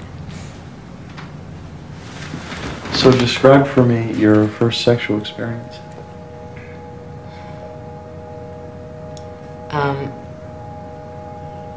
My first sexual experience or the first time I had intercourse? First sexual experience.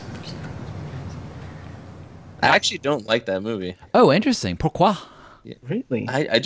You know what? I remember seeing it. I rewatched it for this episode, but I remember seeing it when it came out on video and hearing, during that era, like all the independent movies and hearing about it. And I remember being very underwhelmed by it. I was just kind of like, oh, well, it's just like kind of a basic story, like this guy's cheating on his wife with this guy's sister, and and then this other guy comes in, a friend, and he's a little weird, or he has this thing with the videotapes, and likes to jack off to girls talking about their sexual experiences.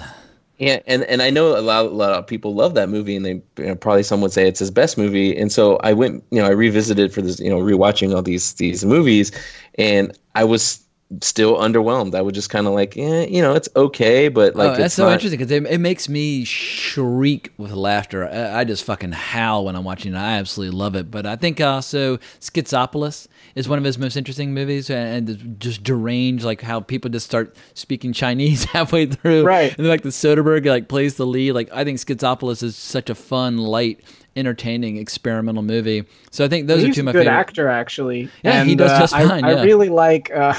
There's the exterminator guy, Elmo. What is that? And the way he talks to his wife, where he comes in and he's like, generic greeting returned. And absolutely. Like, huh? What's going on? And then also the guy who was in Ocean's 11 as the computer guy, he plays Nameless Numberhead Man or something.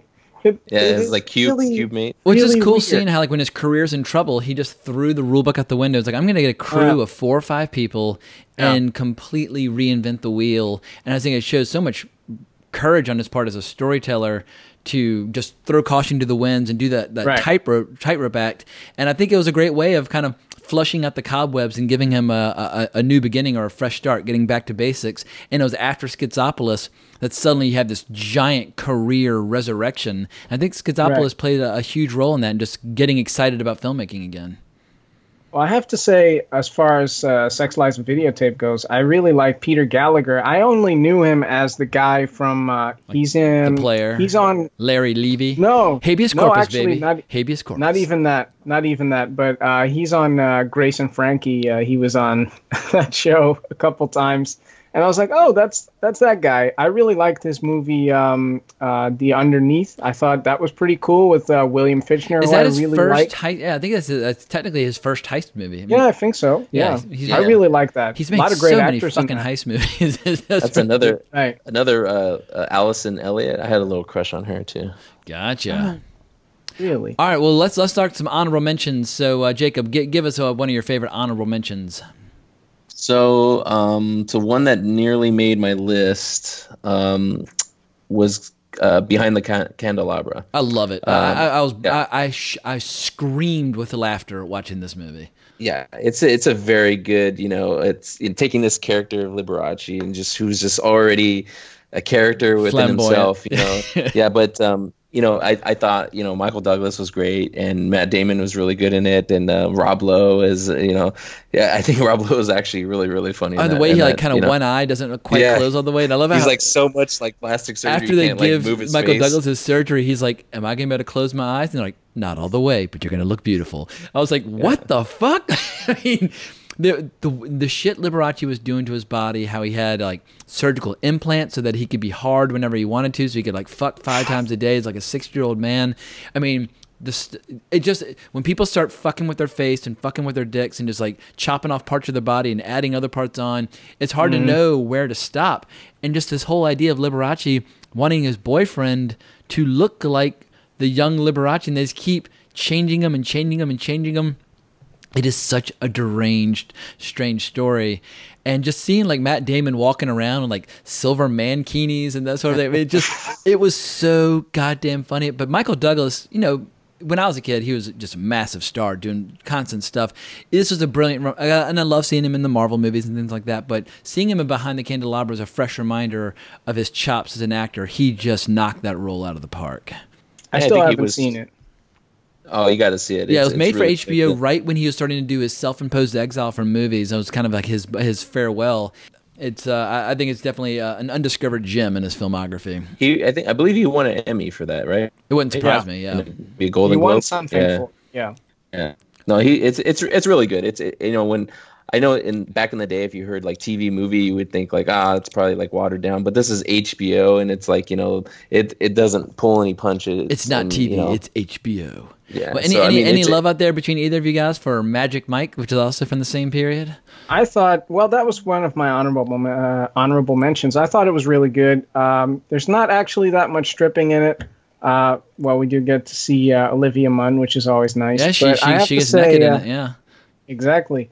But I have to say, it was actually, I wasn't sure what to expect. I only knew it's about male strippers or something. It's a Channing Tatum biopic, basically. Yeah, that's what I always read about it. But I have to say, I thought it was actually pretty good. The only time I watched it was I was actually hooking up with a girl who was obsessed with both of the Magic Mike movies, and so she made me watch Magic Mike while we were getting it on. And I think she was trying to see if she could pull some sort of bi-curious reaction out of me, and she would kind of attack me during certain scenes to see if I would respond to what was on the screen. It was a very strange night, but that was my one experience with Magic Mike. Well, I like the woman that Cody Horn, who plays the guy's sister that Magic Mike ends up falling in love with. I really liked her. At one point, you see the one guy. What was his name? Snake something, and he's pumping up his dick. That was really weird to see. That makes me wonder. I wonder that can't be healthy. There has to be something. And it's probably more information people want to know about. But the dick pumps are essentially you're creating the morning wood sensation because you cut off the circulation where blood can go in, but it can't come back out. Which is how when your legs are pressed together, how morning wood happens. And so you're just basically you're artificially creating a morning wood scenario. Okay, well, just in case y'all are interested really in experimenting, but yeah, Matthew McConaughey's pretty goddamn funny. He's the law. What's the line? The law says you can't touch us, but looks like we got a lot of lawbreakers out there, or something along those lines. But you can tell they're having just the time of their lives doing this movie. Right. As far as honorable mentions go, I had Traffic, but we talked about that. I had Unsane, which we did talk about. Unsane really kind of fucked me up. That last final shot of her when she's leaving, and you get the freeze frame as she's leaving the building. I was like, it's almost like a taxi driver. I'm like, oh my god, she's still fucked up. Who knows what the future might hold for her. But when you see her kind of looking down at the guy, there's that terrifying shot of her face, and then she rushes out of the restaurant. I thought it was the perfect way to bring the movie to a close. And it was a really violent, savage, fucked up movie. And, yeah. I think. I haven't seen a lot of movies with Claire Foy yet, but after seeing her in that, I was like, all right, I'm going to see everything with Claire Foy from now on. She just knocked it out of the park. Avoid the Dragon movie, though. Gotcha. How dare you? That's a Sony movie. It's not good. She was just in the second one, right? Not the first one? No, it's Rooney Mara, actually? So it's actually the fourth of the books. Right. So they have the... Yeah, but it's not written by Stieg Larsson. It was after he died. Is it Norwegian or Swedish versions with... what's her name? Umi Rapace. Yeah.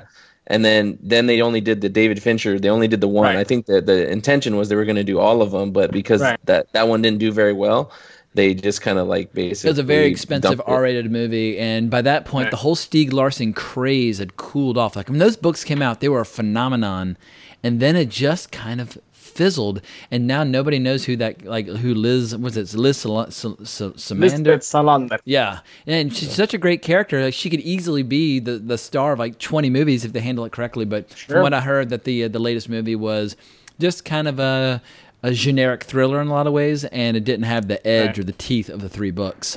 Right. Well, even the original trilogy of films, it's just the first one that's really good, and the other two I didn't really like that much. Gotcha. One more... Any love out there for High Flying Bird? That's brand new on Netflix. Right.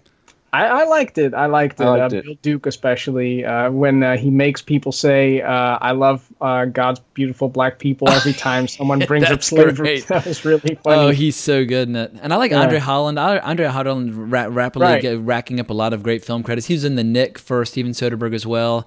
But he's a really strong actor, and I liked his character quite a bit. And I don't watch a lot of sports movies because I just don't follow a lot of sports. But I was really impressed by High Flying Bird, and it kind of flew under the radar recently, but it's relatively brand new. And I really like the girl who played Domino in Deadpool 2. Oh, right, yeah, Zazie Beetz. Yeah, she's damn good in it. I like her too. And also the woman from The Wire, I forget what her name is, but she was in it too. Sonia something? Sonia Son or something like that? Yeah, I forget what her name is, but I like her too. Yeah, she's also in Star Trek Discovery as Michael Burnham's mom. Okay. Which is appealing to nobody, but I do watch Star Trek Discovery, so I spend most of my time saying unkind things about it. So yeah. High Flying Bird was interesting though in the way because I don't really consider it a sports movie because it's about like the sports agent more so than it is about the actual sport of basketball. And again, it has the Soderbergh, I guess, criteria of being kind of clever. It has like a little bit of a twist of like how this guy is able to almost be threatened by his boss to do something, and then he just kind of like flips it all and does it all behind the scenes. Nobody really knows what his actual plan is, and they think that this guy's totally he's blowing it, and when it turns out is that he actually not only did he help his clients but himself. He's a master strategist. Yeah, he's got a long game that he's playing very successfully, and that was fascinating. And I like the way it incorporated the documentary footage of the basketball players being interviewed about the game and what it's like. So I thought the High Flying Bird was a very solid flick. I have one last honorable mention. I really liked The Good German. I thought that was a very good film. And I had no idea that was a Soderbergh film. I actually thought that it was that movie with Viggo Mortensen. He has a movie with some similar title. I thought it was that one actually, but it wasn't. Yeah, I think as an experiment, I found it interesting, like how shot in the 4:3 Academy ratio from that period. Like they did everything in their power to resurrect that classic early 40s Warner Brothers style. Even the posters an homage to Casablanca. And like we mentioned before, it was an experiment with doing the type of camera movements and the kind of blocking and the kind of staging that was utilized back in the early 40s. That is the total polar opposite of Soderbergh's normal approach. Tobey Maguire was a little weird in it, but I did like Kate Blanchett. It was good. And so that was an interesting one. But it's interesting how so far this whole conversation, no love of any kind for Shay Part 1 or Part 2. I was just going to mention that. Yeah, I mean, that's the big, giant whopper passion project of his career. Oh, yeah. And I'm surprised that neither of y'all have even brought it up, even in passing. Well, I was about to, but I have to say, I thought the first one was better than the second one, especially because you have, on the one hand, you have the invading Cuba and overthrowing the dictator.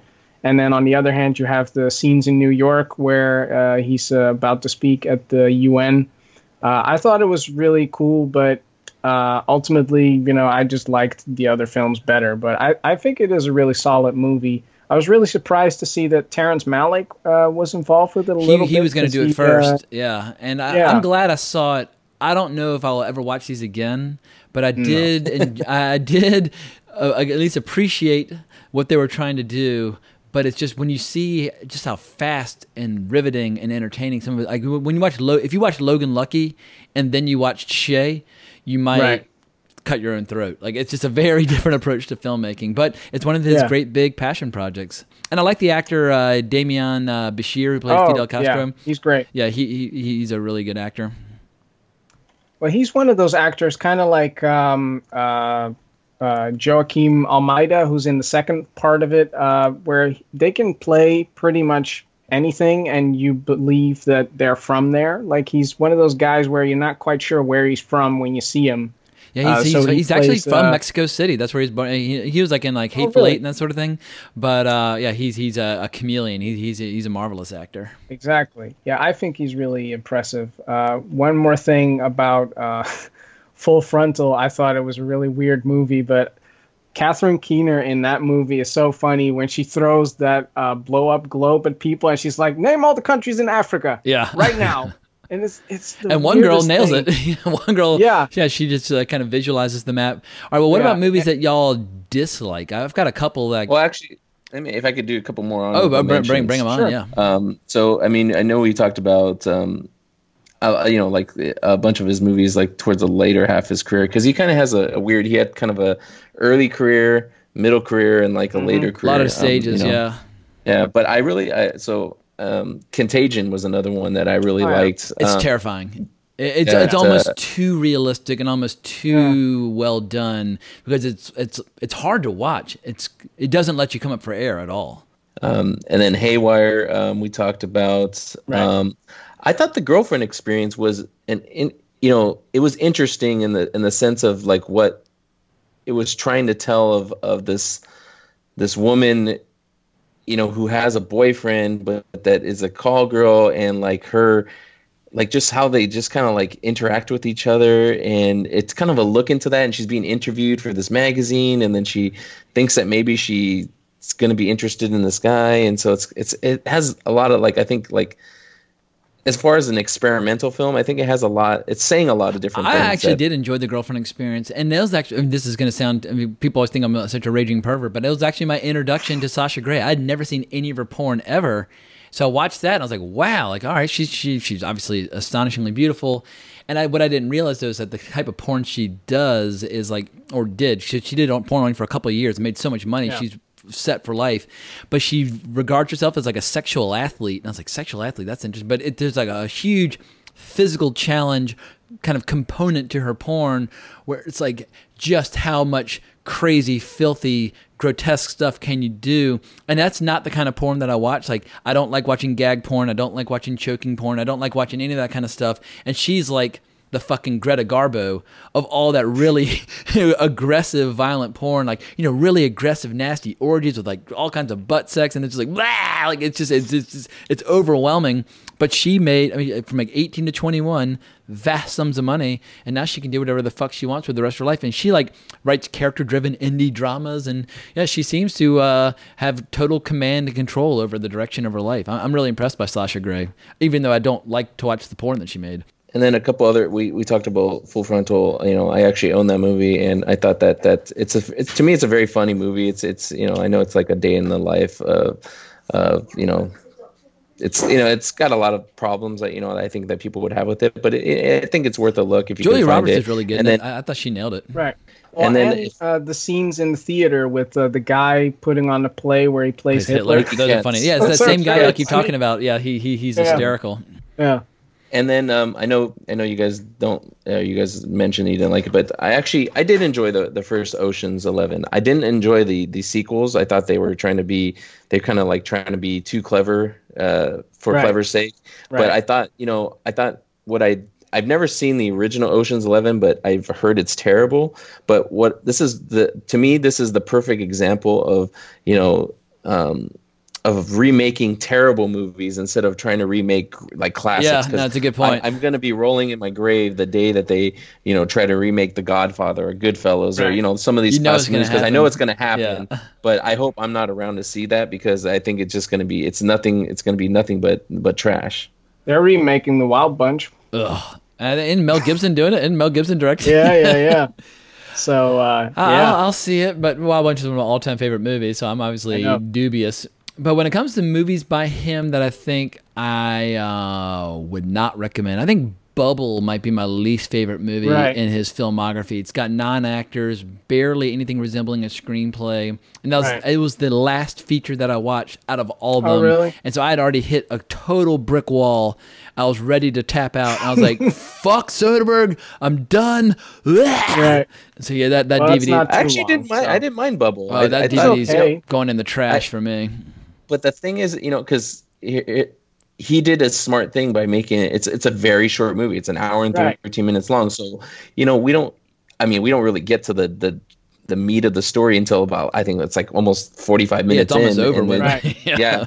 But I think that was kind of smart. He could have done what I think a lot of directors would have done, which is make this little story into a 2-hour, epic, and then you're just basically bored for another, 50 minutes. But I didn't mind it that much. It was my first time seeing it, though. Yeah, I think another limp one in his filmography is this classic sophomore slump, which happens to novelists, it happens to bands, happens to filmmakers. But Kafka, I think it's a very worthy experiment, and I like how it's got Alec Guinness, and I like how it's black and white. But if you're going to watch anything based on Kafka, watch Orson Welles' film The Trial. But Kafka, for me, is like very, very lukewarm water compared to The Trial. And yeah, Kafka, man, I've been putting off watching it for like over 20 years, and let's just say it was precisely the snooze fest that I anticipated it would be. Black and white for a little bit. It was a little bit of color. Oh, yeah. Yeah. Once he gets into the castle. It's funny, his two assistants are named Oscar and Ludwig, but when I first heard it, I thought they said Orest and Ludwig, and I was like, that's Ludwig, my trainer. Absolutely. Yeah, that's so funny. And also Teresa Russell. I mean, I'll watch anything. She's incredible. Yeah, I'm a huge Teresa Russell fan. And there's a Dutch actor in there, Jeroen Krabbe, who was also who was the dad in King of the Hill, which actually was pretty good as well. I like that movie. He's a good too. actor. I always like him in pretty much everything I see him in. But yeah, King of the Hill is one of the big surprises. I had known about it for forever because when I worked at a video store in college, we had everything organized by director's last name. So I was always looking at the 90s era of Soderbergh up on the rack. And I was like, all right, one of these days I'm going to watch that. One of these days I'm going to watch it. But I just kept putting it off. But I love the dancing scenes with the girl who's got epileptic seizures. Right. And I love just how self-reliant this kid was. It's a great memoir. It's a great period piece. It's got great music, a bunch of great actors. Like, for people who like coming-of-age stories of like watching kids trying to get by on just their own ingenuity, I was pretty much impressed across the board. I thought Adrian Brody was great in it. I really did enjoy it. Gray's in that movie, right? I'm sorry? Yeah. Yeah, he's great. He's great in it. Yeah, Karen Allen's in there. But somehow Elizabeth that movie, McGovern. and it's been released on Criterion, but King of the Hill is just one of those forgotten movies from 1993, but well worth a look. Absolutely. And Elizabeth McGovern, I think a very young Elizabeth McGovern. Yeah.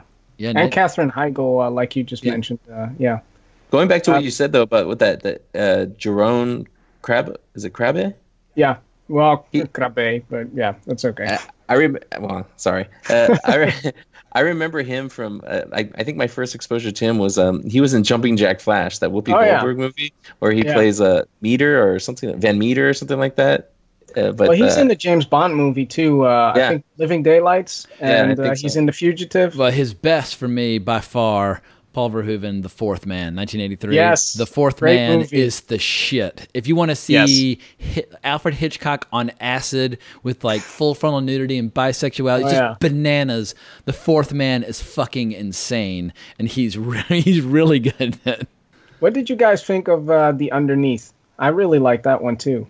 Yeah, that was toward the end, so I had a little trouble staying focused. But I do like a good heist movie, and I like Peter Gallagher, and it's got it's a little nudity with Elizabeth Shue, which is always welcome. So yeah, it wouldn't be like if I was going to recommend a heist movie, I would say watch Out of Sight. The Limey's not a heist movie, but if you're going to watch some of his crime movies, Out of Sight, The Limey, and Logan Lucky, I think you can't go wrong with any of those. I think all three of those are some of his best movies that he's ever made. So those are my go-tos when it comes to his crime films. I felt almost like it was almost like a Michael Mann movie. It was very stylish, very much in the way that he shoots through like colored windows and glasses and all that kind of thing. But I really liked it, and I was happy to see William Fichtner in a pretty big role because he tends to have very small roles in films. But I really like him as an actor, so it was really cool seeing him in something. He's a great actor, but I think he's never. I don't think he's ever going to be the leading man. He's like kind of like he's like the character actor that that he can make a pretty good career out of. Did you guys anybody see the episode of Eros that he did? No, that's the erotic short film that he did. There's 3 short films. Oh, yeah, I did see that. Yeah, no, I thought you said I didn't watch all of them. I just watched Soderbergh's for this episode. Yeah, me too. With Robert Downey Jr. and he's just like kind of with is it Alan Alda? I think it's Alan Alda. Yeah, as the doctor. No, it's Alan Arkin, right? Yeah, and he's just like he's sitting down and telling him his troubles, and Alan Arkin's like doing all this like weird stuff like. So is it worth a look? Because I've not seen that short film. I mean, it's short. It's to be a completionist. Bubble is short, but I didn't like Bubble. It's shorter. It's much shorter than that. Yeah, it's because it's part of a 3. The full movie is an hour and 44 minutes. Okay. So out of section. So it's probably like, I don't know, maybe 40 minutes long, but maybe even shorter. But yeah, it's worth a look. It's not anything great. I don't think anybody's going to really remember him. It's not going to go on his tombstone, let's just say. But it's incredible. Here we are, 2019, and because he got started so young. I mean, he was born in 1963 in January, so he's 56 years old now. And he's made so many movies and so many TV shows and so many videos and so many short films. But if he wishes to, he could easily work another 20 years and have yet another whole new stage and a whole new era. And I just wonder, like, when will he run out of new horizons that he wishes to explore? And like, when will he run out of new experiments? And I guess he's a constant source of inspiration, because he just shows that if you keep changing things up, you can kind of reinvent yourself indefinitely, and his longevity is truly extraordinary. The fact that he's had, at this point now, a 30-year career with a hell of a lot of ups and downs, and he just keeps reinventing himself, keeps surviving, keeps pushing on. And I think you can make a case for like the last 10 years being maybe his most juicy period. Like the last 10 years has just been phenomenal. So I really look forward to what the future might bring. And so I will not be taking another 10-year hiatus from watching his movies like I did in the early 2000s, where I just completely, utterly left him behind. But the Laundromat is his next movie, and it's based on a book by Jake Bernstein, and it reunites him with screenwriter Scott Z. Burns. But another frequent collaborator we forgot to mention also is Cliff Martinez, who's done the scores for shitloads of his movies. But Cliff Martinez has also done a lot of like Nicholas Winding Refn movies like Drive and stuff like that. So yeah, Cliff Martinez is the shit.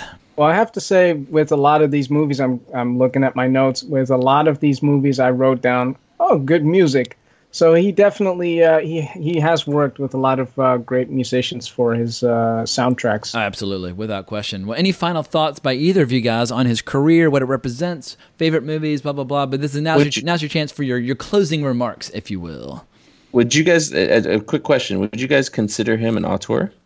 Well, I think a lot of the movies he does, he doesn't write them. I mean, a lot of them. Sex, Lies, and Videotape, and he wrote Solaris, and he's definitely got a lot of screenwriting credits in there. I think he wrote the line. No, it was Lim Dobbs. I think he did the line. But anyway, so he dabbles, he scribbles. Right. I mean, the auteur theory was developed at a time when most directors were not writing their movies. So I don't think writing is a requirement. Like basically auteur theory in the 1950s, they were looking at filmmakers like Howard Hawks, who never wrote anything, but he worked with a lot of reliable writers. But they were looking for certain fingerprints and stylistic motifs across an entire filmography, and just the idea of like a filmmaker being the author of a film just by virtue of having directed. But back then, directors exercised so much less control over their films. So I think by virtue of the original interpretation of the auteur theory, yes. However, Soderbergh never uses the possessive on his films. It never says like a Steven Soderbergh film. It never says like Steven Soderbergh's Out of Sight. He shies away from that. He's got a much more democratic approach, and he's much more willing. He says he doesn't like it. Yeah, he's much more willing to share credit. So I think he would push back on whether or not he's an auteur. But I think his admirers, who notice certain stylistic similarities in terms of the music, his photographic style, his editing style, I think you can feel his fingerprints all over a lot of his movies. So I would say he's an auteur, even if he would disagree, probably. I feel like a lot of, but there's a bunch of his movies though too that if you didn't tell me he directed them, I would have never guessed it. So like I think it's very interesting that he's the kind of artist that he's developed into, where he's almost. Sometimes, I mean, there are obvious like The Good German versus Schizopolis. Those are two very different movies. I mean, it's crazy that he's able to kind of, in a way, be a chameleon, where he can put out a movie that's completely, it's not heist related or anything like that, and you're just be like, wow, that's a Soderbergh movie, compare Unsane to Magic Mike. Like, he is a true genre hopper, and that's one of his greatest strengths. Flying Bird, like even his latest one. I mean, it's to me, it's like it's very different from what his normal stuff. I mean, it has the whole kind of like twist and cleverness to it, but he's very, very interesting. So I'm glad that you guys were. Hopefully you guys didn't get too burnt out on seeing all these movies. Yeah, I mean, it was a lot to watch, and I think the burnout only came because I was preparing for other episodes at the same time, and I was just like, I'm seeing too many movies. But this is an episode that's been requested many times, so I was glad that we finally got a chance to throw down and deliver on this topic. Well, I'm just happy that I was introduced to really how much work he's done. I mean, I had no idea. I've been kind of sleeping on this. So it's been a great experience just really discovering his filmography. Well, it's cool reuniting you guys. And maybe next time when I reunite you guys, we'll just pick one movie as a reward. And we'll make it a nice, easy, bite-sized chunk. And maybe pick like a good boxing movie or something like that, or a boxing documentary or something like that. But yeah, do something where the workload up front is less considerable, because this was definitely quite a mountain to climb. Yeah. Well, where can people find you online if they want to talk about Soderbergh or whatever? I'm at Matt R. Says on Twitter, where I pretty much live. So I'm always happy to talk about anything with people who want to. Mr. Rivera. Yeah, I could be found on Twitter, JRATM23. That's where I do.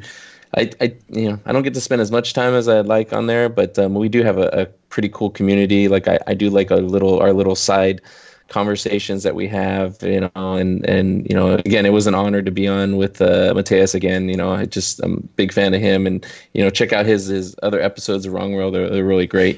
He exposed me to a lot of like different stuff that that I've grown to like a lot. So any written posts by either of you guys for like Film 89 or anything like that y'all want to plug or promote, or any other podcast appearance y'all want to promote?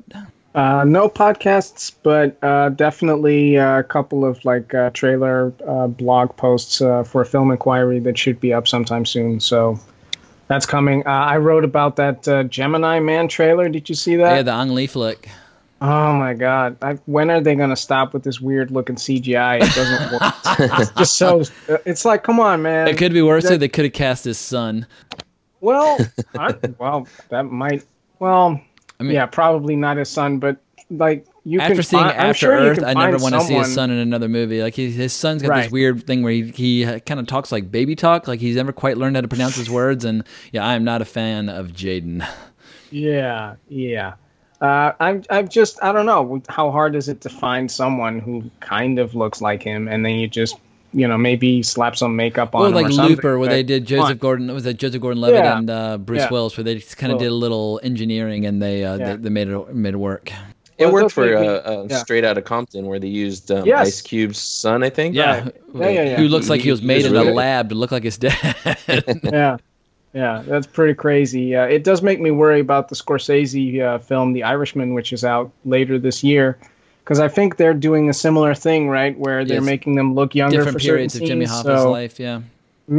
Sometimes it really can work, like in the beginning of a Captain America Civil War, Robert Downey Jr., they show him as a young man with his parents, and I was like, good God, he looks like he did in fucking Weird Science like 30 years ago. I was completely caught off guard by how convincing it was. But there are other times where it can look really weird, but like there's a scene in Avengers Endgame where Michael Douglas appears in the 70s, and you're like, God damn, you look just like you fucking did, like pre-Romancing the Stone. So yeah, it's all about just like how well they pull it off, but it can be weird if something seems off. Exactly. And I do a couple more plugs.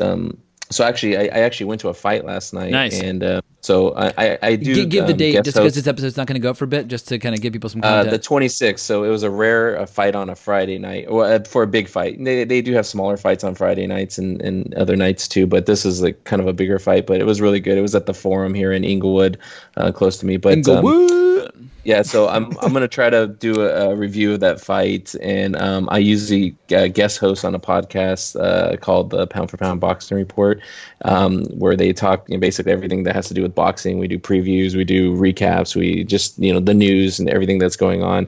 But I also wanted to give a shout out to a frequent guest on Wrong Reel and just a friend of the podcast, Ganesh Nair. He came out with a new book.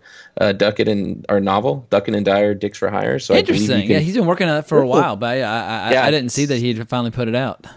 Yeah, so I think you can go. if you go to his site, I think it's. I can't remember because he's got one site that's Make Mom Marvel, where he makes his mom watch Marvel movies and Marvel shows.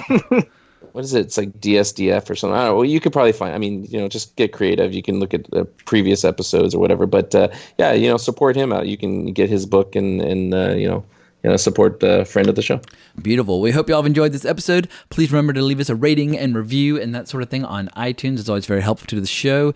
And if you want to talk to my big, bald, beautiful head, you can find me on Twitter at Colbrax, where I'm there pretty much all day, every day, shooting the shit with different people. So I'm always around, ready to shoot that, to talk with whomever. But we hope y'all have enjoyed this episode. Definitely hunt down some of these Steven Soderbergh movies. We've done the homework for you. We got the path all laid out for you. Now you know the good ones to watch.